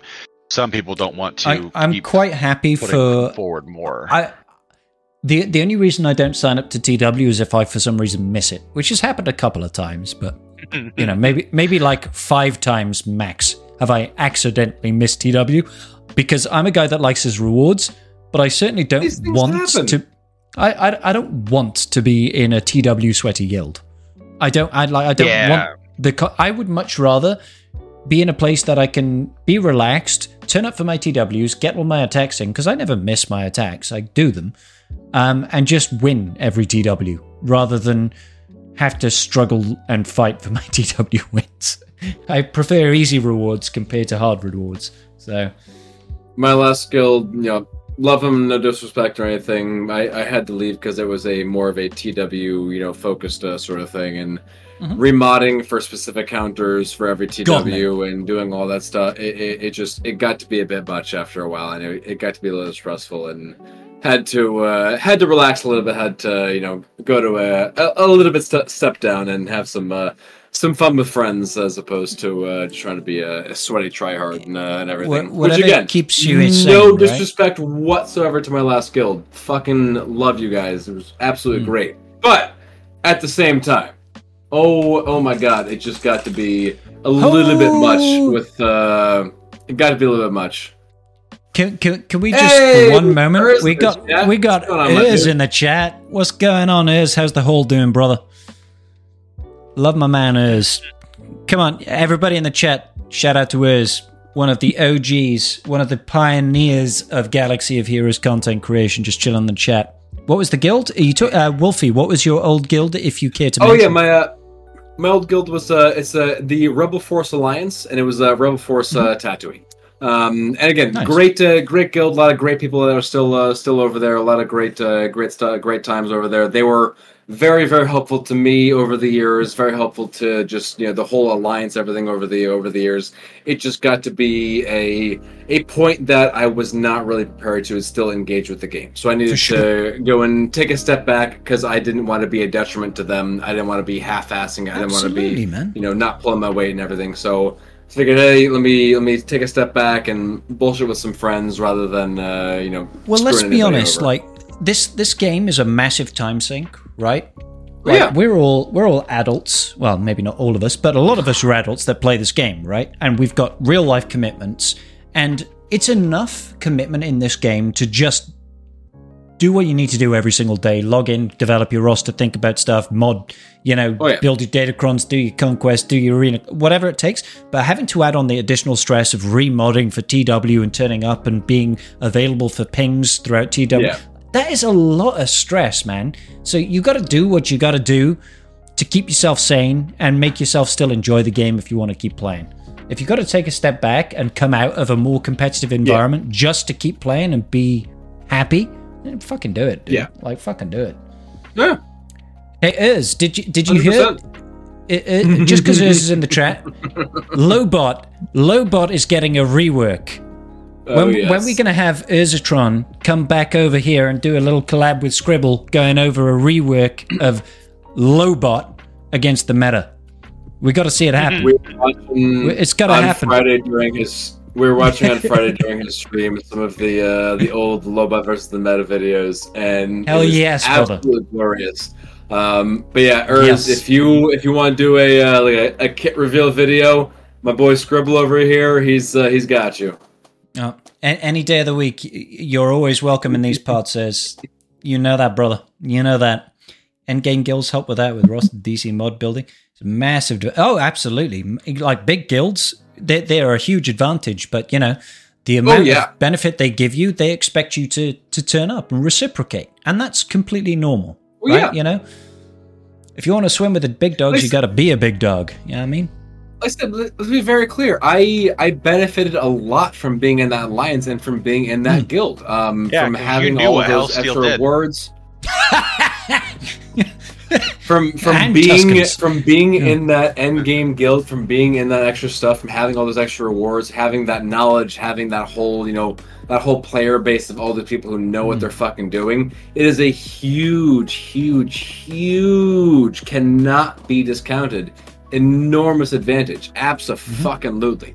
But again, brother, you need to be putting out as well. You need to be able to put in what you're getting out, and you need to be contributing, and you need to be on your shit, and you need to be doing all that stuff as well. It's not just you sit there and you exist. Expectation and you is high. Off of them. Yeah, exactly. So you got to be contributing, got to be pulling your weight and doing your thing, or else you're just bringing the guild down. So. Where I had too much respect for them to just sit there and mooch off of it, so I had to do the right thing. So that's how it be. I got respect for that because I don't belong in that level of guild, that level of expectation, and I wouldn't expect that sort of level of guild to carry my sorry ass, as it were. I'm still one of the smallest guild in our accounts, but I still put in the effort. Do you know what I mean? Because I know that I can perform there. You're a top end performer, though, even for the size. It's more. And that's the thing too. Can you tell that to Mr. Scribble real quick? With a direct quote: top end performer. For the size. For the size, I perform pretty well. Sorry, for the size. Yeah, I'm gonna get that tattooed.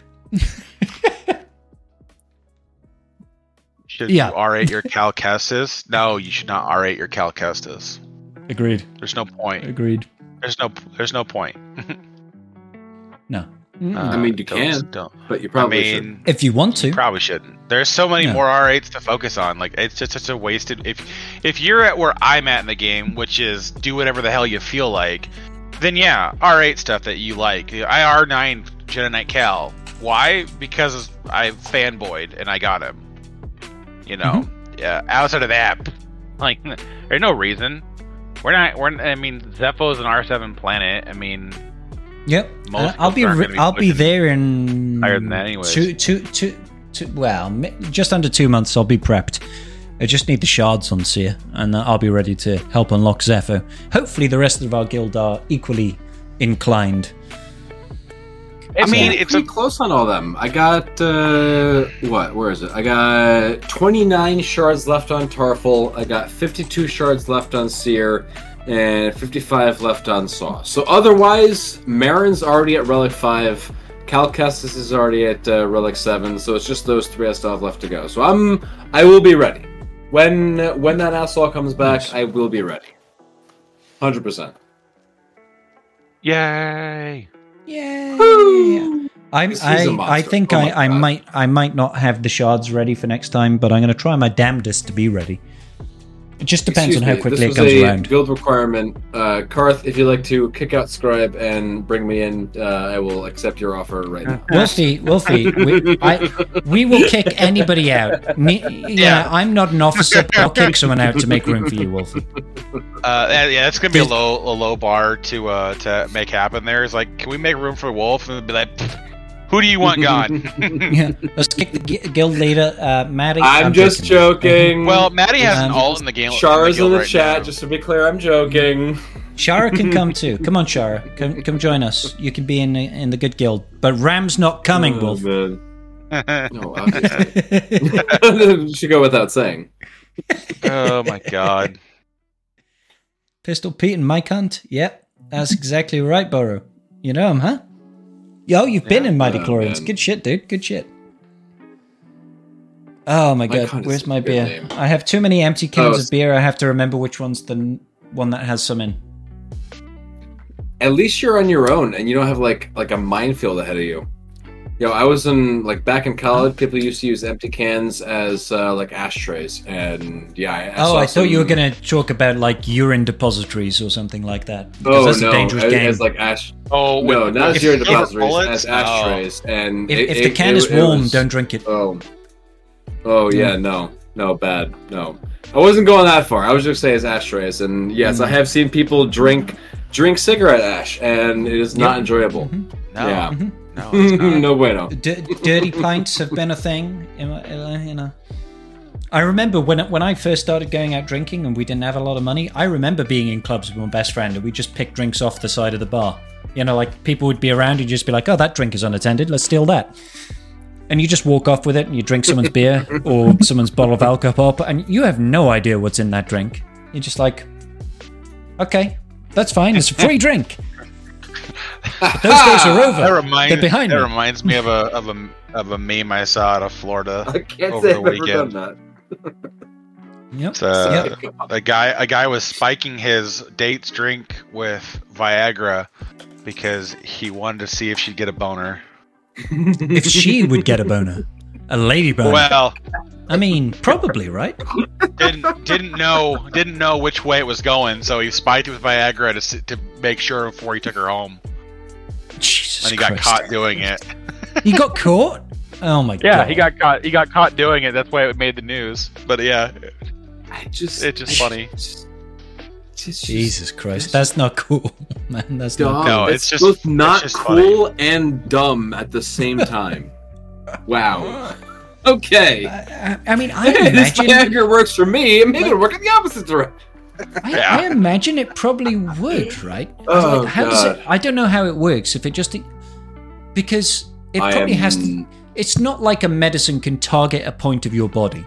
It's not like they can make a Viagra to make your finger stick up. It's got to be some sort of aphrodisiac or some sort of blood flow increasing thing, right? Yeah. So it should work gender irrespective. We're not talking about the ethics of doing this, okay? I'm not condoning the ethics. I'm just curious about the science. We're just talking about what would happen. There's just certain things that it targets when you use it for male. There is female Viagra that targets other things. What is that? It's called lubricant.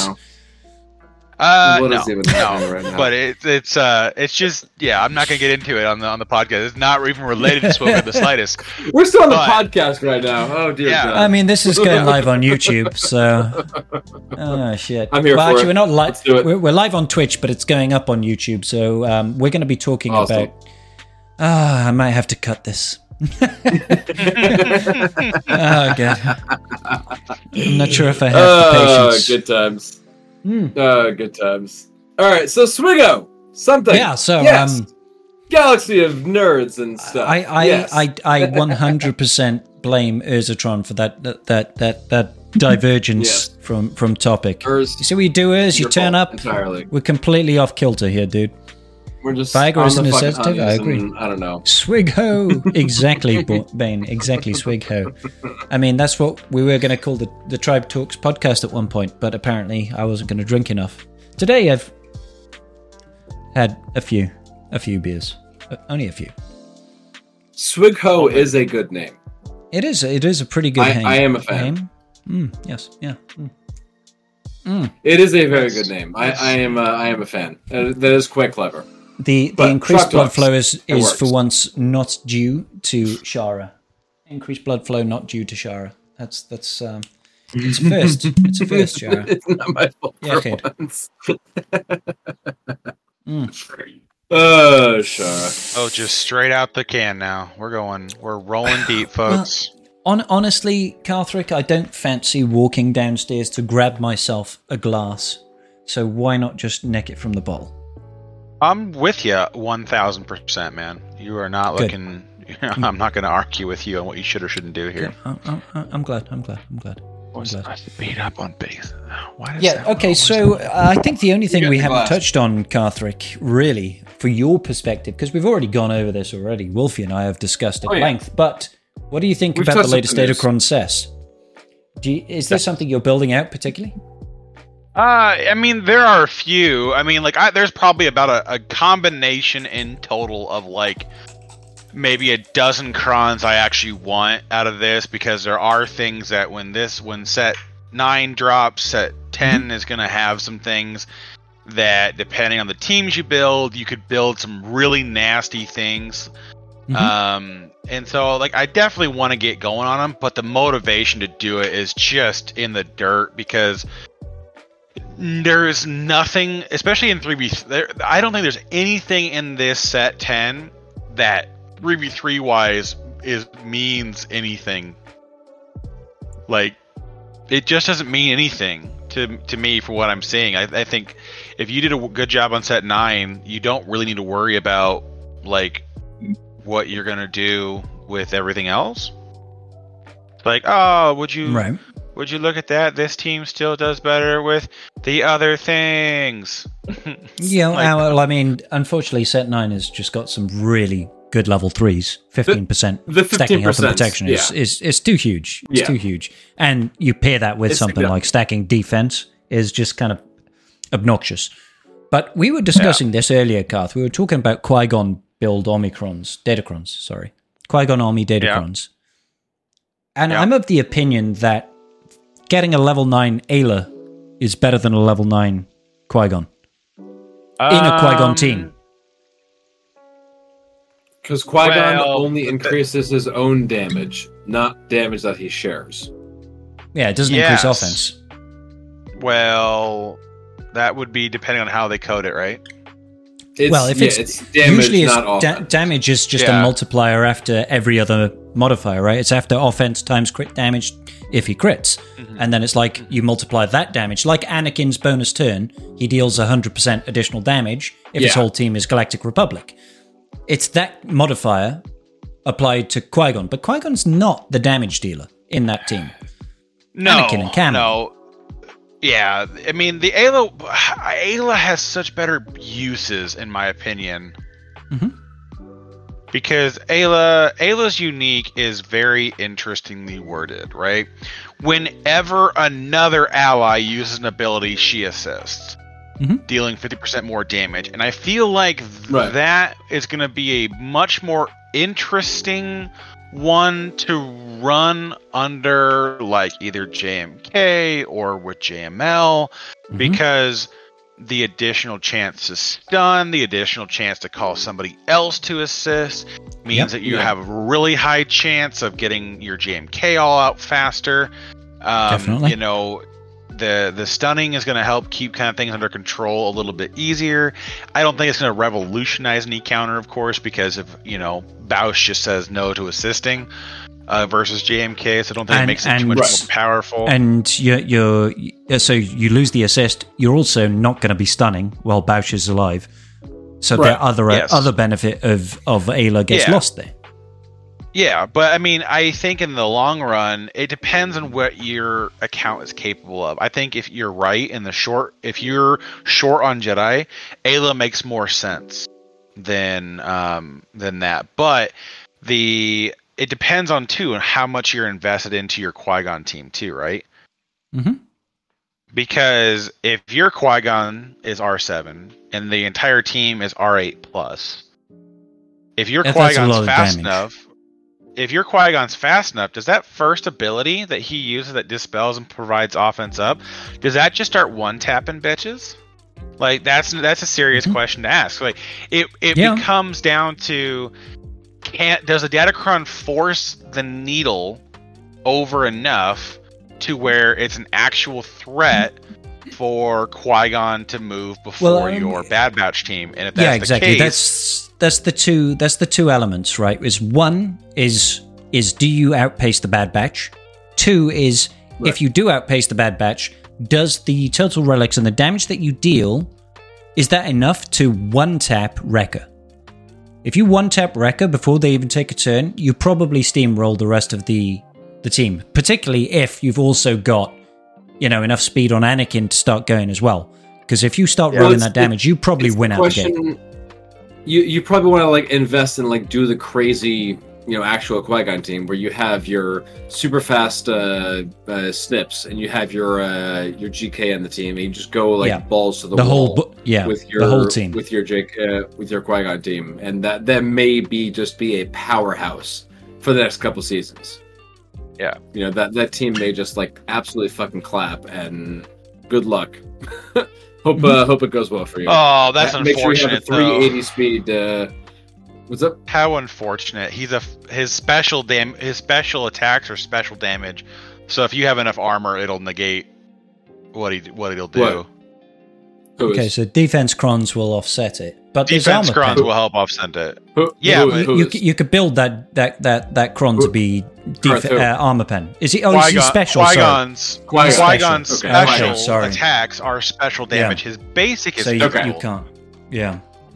So he'll still do extra damage, but he just won't get the extra armor pen.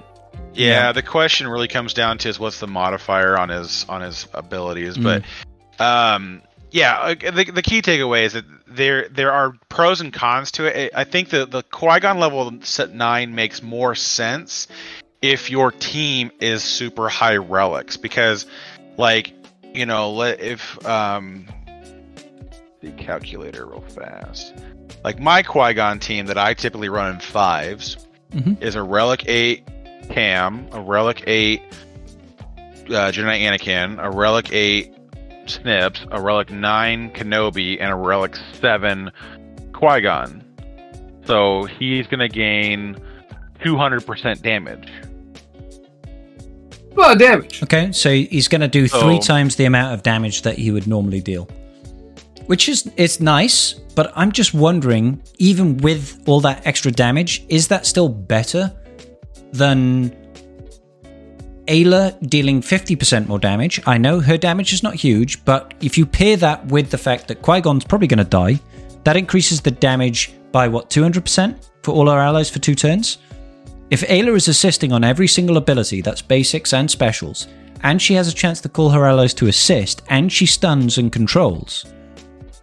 Yeah, but is it she's so hard to... It's so hard to get her fast, though. That's the problem. Is if you play the Bad Batch versus we were saying we want her slow. We were saying Ayla, you actually want her slow, so when she gets the actual offense, she's assisting from all of her allies. That makes it easier for Bad Batch just to tell her to pound sand. Because once she gets... That's why you need the other fast allies, the fast... Well, yeah. So if Anakin is fast, then Qui-Gon is fast, but she's slow. Yeah, okay, but if you have Snips and you have GK there, and you gotta have Anakin there, if you're not taking Cam, what are you doing? You've ruined the team. You need Cam. You need Cam. Yeah, so if Ayla's gonna take a spot... So drop Qui-Gon. You've gotta drop Snips or you gotta drop GK. And that's again where I'm getting. If you want to do an optimal team, you don't want Ayla there. If you're gonna do a leftover Jedi team where the last 2 are maybe Ayla and Barriss or Lumi or whoever you have present, then I could see a case for it. Maybe she can replace Cam. No. I think you need his speed. You gotta have that plus 30 speed. The extra 30 speed.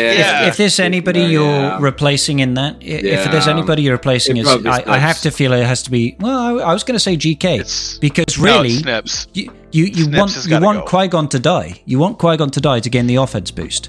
So you don't want to tank. But the problem is with Bad Batch is that they can't get around taunts very easily, and GK is the most annoying. They just have the echo thing. So if the battle goes askew at all with Bad Batch versus Qui-Gon with GK present, and they get stuck attacking GK, when Anakin gets out of his stun and then blows up the board, he still kills everybody. So it basically when Qui-Gon goes down, if you don't have a buff immunity on GK and Anakin's a free agent, you'll never get to Anakin before he starts killing your team. And so that's the reason why GK would stay. I would say Snips would be the one to go. Snips though is a lot of fun because people just don't like the thing for me in my head right now is I don't see Ayla contributing enough if you're going to run that team. If you're going to already commit Snips or GK to that lineup, Ayla doesn't bring it up to the table anymore. I don't think the abilities, because if she gets stunned and heal blocked, she's useless. She's not going to ever do anything ever again, and that's what's going to happen. If you can get your Echo to move before, like that's the reason why like the Snips is really vital, is because she assists on specials for GR lead, so she cleanses the taunt off of Wrecker, so it doesn't matter if you kill him or not. Cleanses the taunt, allows you to attack anybody else that you want, and then but you have to mod the whole thing is a modding challenge. You have to get 3 people on your team faster than Echo could be, which means like you need 380 plus. Just to address something that is in the chat right now, we've got a gentleman in the chat saying that the Datacron, is increasing Qui-Gon Jinn's offense. It doesn't say offense; it says damage. All right, it's not increasing his offense, which means he's not sharing that offense with the rest of his team. It's increasing the damage that he deals. He said it's Are you sure it's coded differently? I don't think it's been coded like that way in the past. There is no way that I'm pretty certain that SWGOH doesn't show the mechanics for Datacrons. So I'm pretty certain you can't go into the mechanics on Datacrons and see. The Cron is coded to increase offense? Apparently it is on SWGOH. If it is, that changes things entirely. Or can you give us a direct link to look at that? I'll have a look now. It makes. do you have an actual link or? Yeah, it's in Treaties. Which one is it? What's the name of the Datacron set? Set 9. Hold on. Set 10 is Steadfast Resolve. Steadfast Resolve. Level 9. But is it actually the offense that he will be passing out? Or will it just be offense that's affecting his damage? Like, when does that actually come into play? And what is Qui-Gon's Omi actually looking for? Like, is that something that will actually be affected by that? It does say it increases. But I'm just saying, like, when Qui-Gon's Omicron, like his death and everything comes into effect, like, when is it actually pulling that offense value? Is it pulling it from his base? Is it pulling from his right after modded? Is it pulling it from after the Datacron value? I mean, these are different things. I mean, like, for instance, JML. Like, JML, his call to assist, his coin, does damage based off his protection. It affects, those, like, actual stats and everything coming into effect, like, those, like, base things from the Datacron. But the level 3, with the 15% health of protection, does not actually come into effect. So, will this offense come into effect too late for it to be counted by the Qui-Gon Omicron? I mean, that's the question that more I have. Will it actually come into effect over there? Because I'm not sure that it is. I would need to look further and see some actual testing. Yes, .gg has some wonderful information, but I mean, I would need to see some actual, like, in-game testing to see when it would actually come into effect. Just personally. I'm just having a look through, just seeing times context value over here. Sorry, we're just looking through the mechanics that are on SWGOH. See, now there's two elements of this, right? There's one to do with CG's wording, right? Because CG usually words things very particular. When they say damage, normally it's not actually increasing offense, it's increasing the damage output, like Anakin increasing his damage output. isn't actually linked to his offense. It's just a multiplier on the damage for the ability for that one turn. And I think there's a few other instances of that. So normally they'd say increases his offense by a certain percentage, but this one says damage, but actually, in actuality, it just says increases his offense. The other side of it is, like Wulffffy says, is when does that come into play? When does Qui-Gon Jinn's Omicron share his offense? If it's a permanent ability, so let's look at it from Arc and his turret. Those of you that are not aware, right? So exactly, Arc Trooper has a turret. Excellent, excellent. And Arc Trooper's turret deals damage based on Arc's base offense at the start of battle. So when Fives does his sacrifice and shares all of his stats with the entirety of the 501st, that increase in offense that Arc gets from Fives does not increase the damage of the turret. It stays static. So that's one of the instances where there is an offense increase that happens to the team, but it doesn't actually impact, right? So we need to understand whether this datacron is affecting the overall offense of the entire team, or if it's only affecting Qui-Gon. That's the next stage of it, I guess.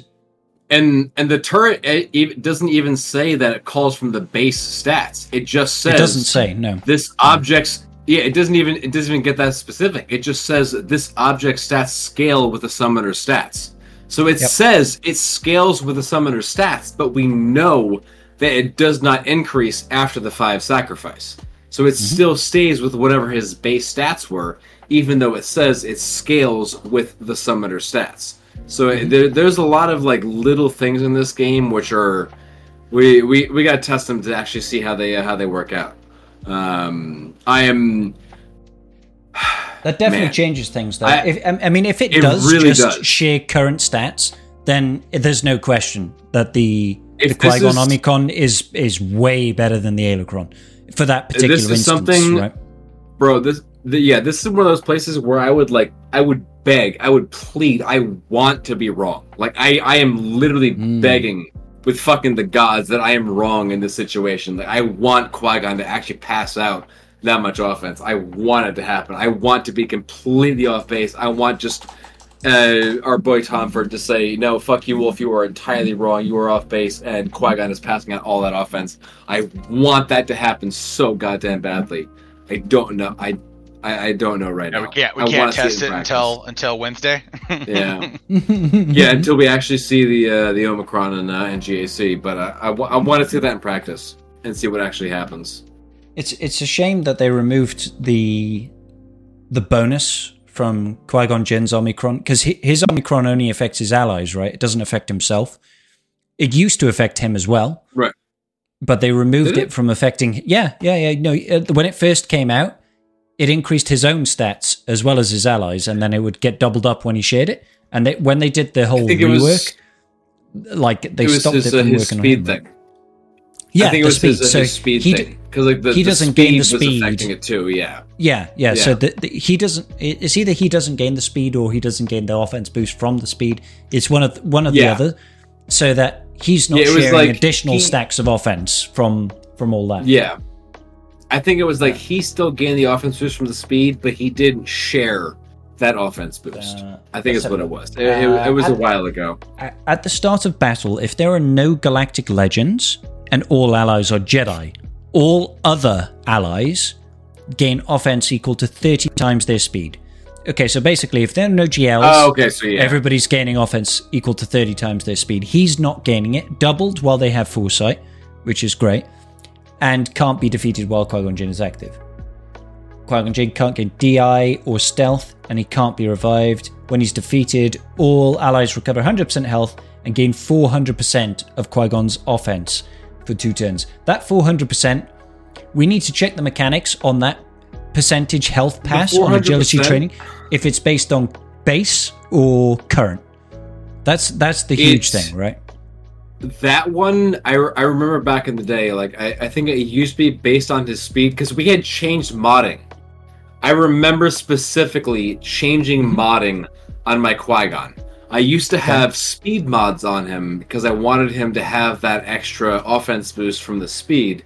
And then they changed it so that he was no longer sharing the speed boosted offense, he was only sharing his mod boosted offense. So I remember specifically changing Qui-Gon to a separate modding from the speed mods to the offense set with, I think I even have an offense primary. Yeah, I have an offense primary on his triangle. Because the offense was now what matters, as opposed to the speed was now that what matters. Yeah. So that was a deliberate well. modding change. Yeah, that was a specific thing I remember doing. Yeah, 100%. It was dead. Physical damage value. Bro, we've gotten into the weeds, and I fucking love it. We've definitely gotten into the weeds here. Oh man, so I'm here for it. This is some good shit. Yeah, I mean, I'm for it. I might have had too much to drink to be looking at mechanics within SWGOH. I'm right there with you. So query stats: Self, who is dead, puts the target and their physical damage query. So basically, Qui-Gon dies, puts their physical damage, doesn't say whether it's current or base. That's the issue. Into the context value. Then it says, for all ally side, so every ally who happens to be Jedi, modify physical stat damage by 400% times the context value. Context value would be physical damage of Qui-Gon. Right. And then, so the thing is that's still unclear whether that's current or base. Because that's what really matters, if it's current or base. If it's current, it's amazing. If it's base, it's still good, but not as amazing. That's the reason why they excluded him from his own stuff, was because it was making the threshold too high when he was getting the foresight and the speed boost off of that. So they excluded him from that and put it to his allies just so that he wasn't passing like thousands upon thousands of offense. And I think that if what he said is correct, then this was going to happen: is Qui-Gon's going to go boom. If you delete him and don't have the team under control, he'll go back to killing stuff. But unfortunately, it's still not going to work versus GL, so you can maybe punch up to a few different teams that you could not have before, but it's okay. What they should have done is they should have put in a level 6 that said, Jedi are immune to stuns, and that would automatically just lock down that counter. That would be great. Yeah. It'll probably have too many unintended consequences. Is whenever another ally uses an ability, she assists, dealing 50% more damage. Yeah, you see, that's kind of... I know we're out into the weeds on this one, but that's kind of where I like what Zareth ended up doing, which was throwing Ayla with Starkiller and swapping out the tank. Because you take so many turns in that you... And with the guaranteed tenacity down, like, the odds of her stunning is pretty high. Like, I'm not saying it's like a guarantee, but it'd be interesting to see where that goes. And that's kind of where I want to lean into more, is using her datacron somewhere else where I think it would have a bigger impact versus trying to use it in a team that doesn't really need it.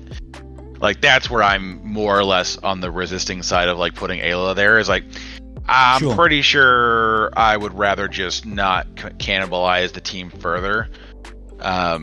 And run something separately. My only issue with running Ayla with Starkiller... Actually, no, that's not true. Ignore me. I was going to say that because it's a light side set, you won't benefit from the stats, but they still do. So you can still build up a bunch of offense or armor penetration on your Starkiller team. Crit avoidance or whatever. Yeah. Well, I mean, I don't really give a shit about crit avoidance on a Starkiller team personally. No, not that team in particular. But yeah, armor pen or offense, absolutely. Yeah, armor pen. Well, you would probably want crit. Oh yeah, I mean, Starkiller still does physical damage, so you still want him like doing crazy big hits and everything. Yeah. So I mean, that's just still best. That's the benefit and everything. And yeah, Ayla, like you said, eventually there will be a chance Ayla calls a random ally to assist. And she may call Mara, who will call Palpatine, who will call Starkiller, and suddenly she gets a random call to assist, and then 4/5 of your team is assisting. It's just that can stack up real quick. That can get you going real quick. I was thinking about that myself, and yeah, I'm a fan of Ayla hanging out on a Starkiller team. I'll be honest. Also, Starkiller. Sorry, go ahead. Yeah, no, go Wolf, go Wolf. I was say real quick with like losing the Jedi tank. Targeting priority goes to Palpatine. Like Rey's whirlwinds, whenever you're doing a 3v3 team, they always go to Palpatine. They pretty much eats a whirlwind.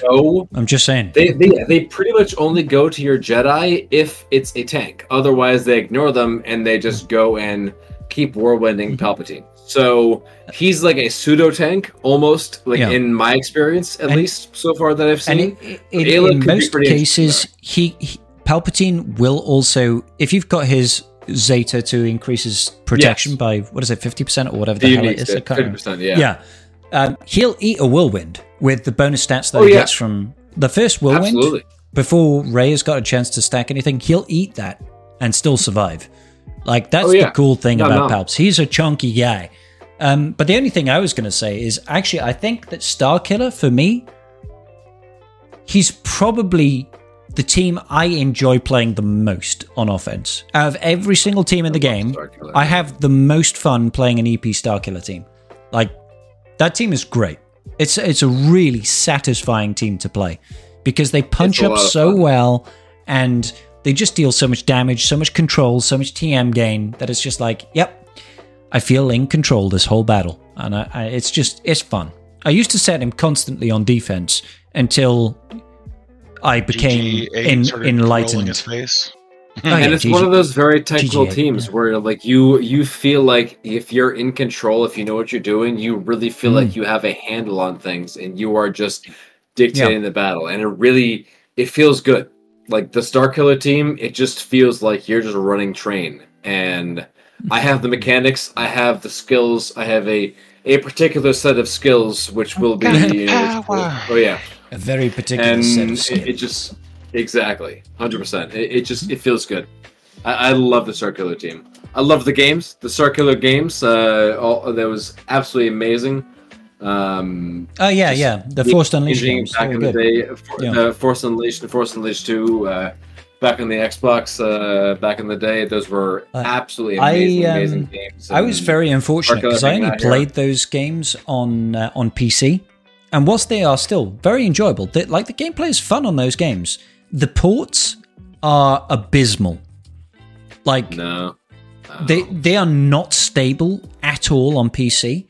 In the Force Unleashed 2 in particular, playing that on PC, so hard. Because whenever you get any point where there is any sort of CGI cutscene, the game will crash. You go into a thing, there'll be no audio. It'll crash or there's no... It's so badly optimized for PC, the port is just terrible. You cannot enjoy it. It's unreliable. So I never really got to play the second one, but the first one was great. I played the first one on PlayStation 3, and I loved it. They were great games. They are really fun. Force Unleashed, I think I enjoyed a lot more the story. Force Unleashed 2, I think like some of the mechanics of it with the dual sabers and all that, the gameplay felt better in 2 and everything. It was a lot of fun. The story felt better in 1. The gameplay felt better in 2. So one was better. It's a good breakdown. They did so much. They did so much time on like one story element, where it felt like you played 4 levels to progress through one story element. It's just like, nobody cared. I want to be done. Next, please. Because they did a remaster recently, didn't they? On the Switch for Force Unleashed. Yeah. So I'm wondering how that went down. I didn't bother playing that one. So I have not owned a Nintendo system since the 64. So it's been a minute. Oh, it has been a minute for you. That was a great console, though. Monkey Shoulder is okay, dude. Like, it's no Woodford, but Monkey Shoulder is... It's like, it's quite an easy drinking whiskey, you know? It's not harsh on the palate. Larceny, that sounds larceny. Cool. I like it with the keyhole. Some good stuff. With the keyhole and the key, it makes me think of a whole Prohibition era speakeasy sort of attitude to it. I like that. It's cool.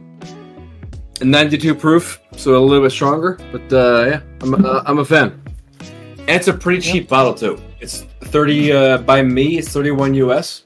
So that's really not bad for a bottle of decent bourbon. 25 maybe in the UK. I'm not sure.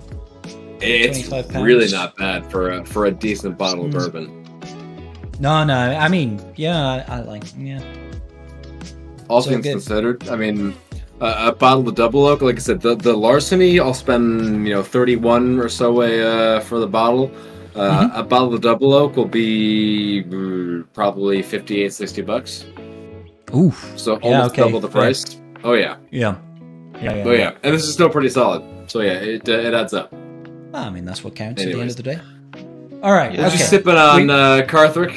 We've been water. Yeah, it's too early for Carthric. He's 4 hours behind us. But I think we've probably rambled enough for this one episode of Tribe Talks. We're 3 hours and 15 minutes right now, or 17 minutes. Oh man! So I'm going to wrap this up because nobody's going to sit here and listen to 3 hours worth of podcast. If you do, make sure, if you're on Spotify or iTunes right now and you've listened to the entire podcast, leave a comment and tell me, and I will feel so happy about that. We've had some really positive comments within the YouTube and within Discord about people enjoying this podcast. Make sure you guys say that because we give up our time for this, and it's a lot for me to ask people to give up 3 hours of their life to come here and chat about Galaxy of Heroes and just have a good time. Having just one guy say, hey, I enjoy this podcast, is enough to keep us going. So drop those comments, guys. We want to hear it. And we'll be back same time next week. If you're not listening live on Twitch, catch it on the podcast, iTunes, also on YouTube, also on Spotify, also on every good podcasting hosting website. Carthric, Wulffffy, do you guys want to say anything off before we sign off here tonight? I was going to say, you can't see me because this is a podcast, but I raised a glass and cheers to all of you fucking wonderful, amazing people out here who are chilling and hanging out and are giving us these... Again, not views, because this is a podcast, but listens. I guess that's how words work. Cheers to the lot of you. Get that shit in here. Carthric, baby, what about Carthric? you? What am I doing? I got signing off. Just signing off, buddy. Party. Classic. Good night, guys. We'll be back next week. Cheers, Urs, buddy. Hey, Urs, we got to get you on here. Come join us. We'll have an interview with Urs. That'd be amazing. All right, guys. 100%. Peace. Good night. May the force be with you all. Good night, guys.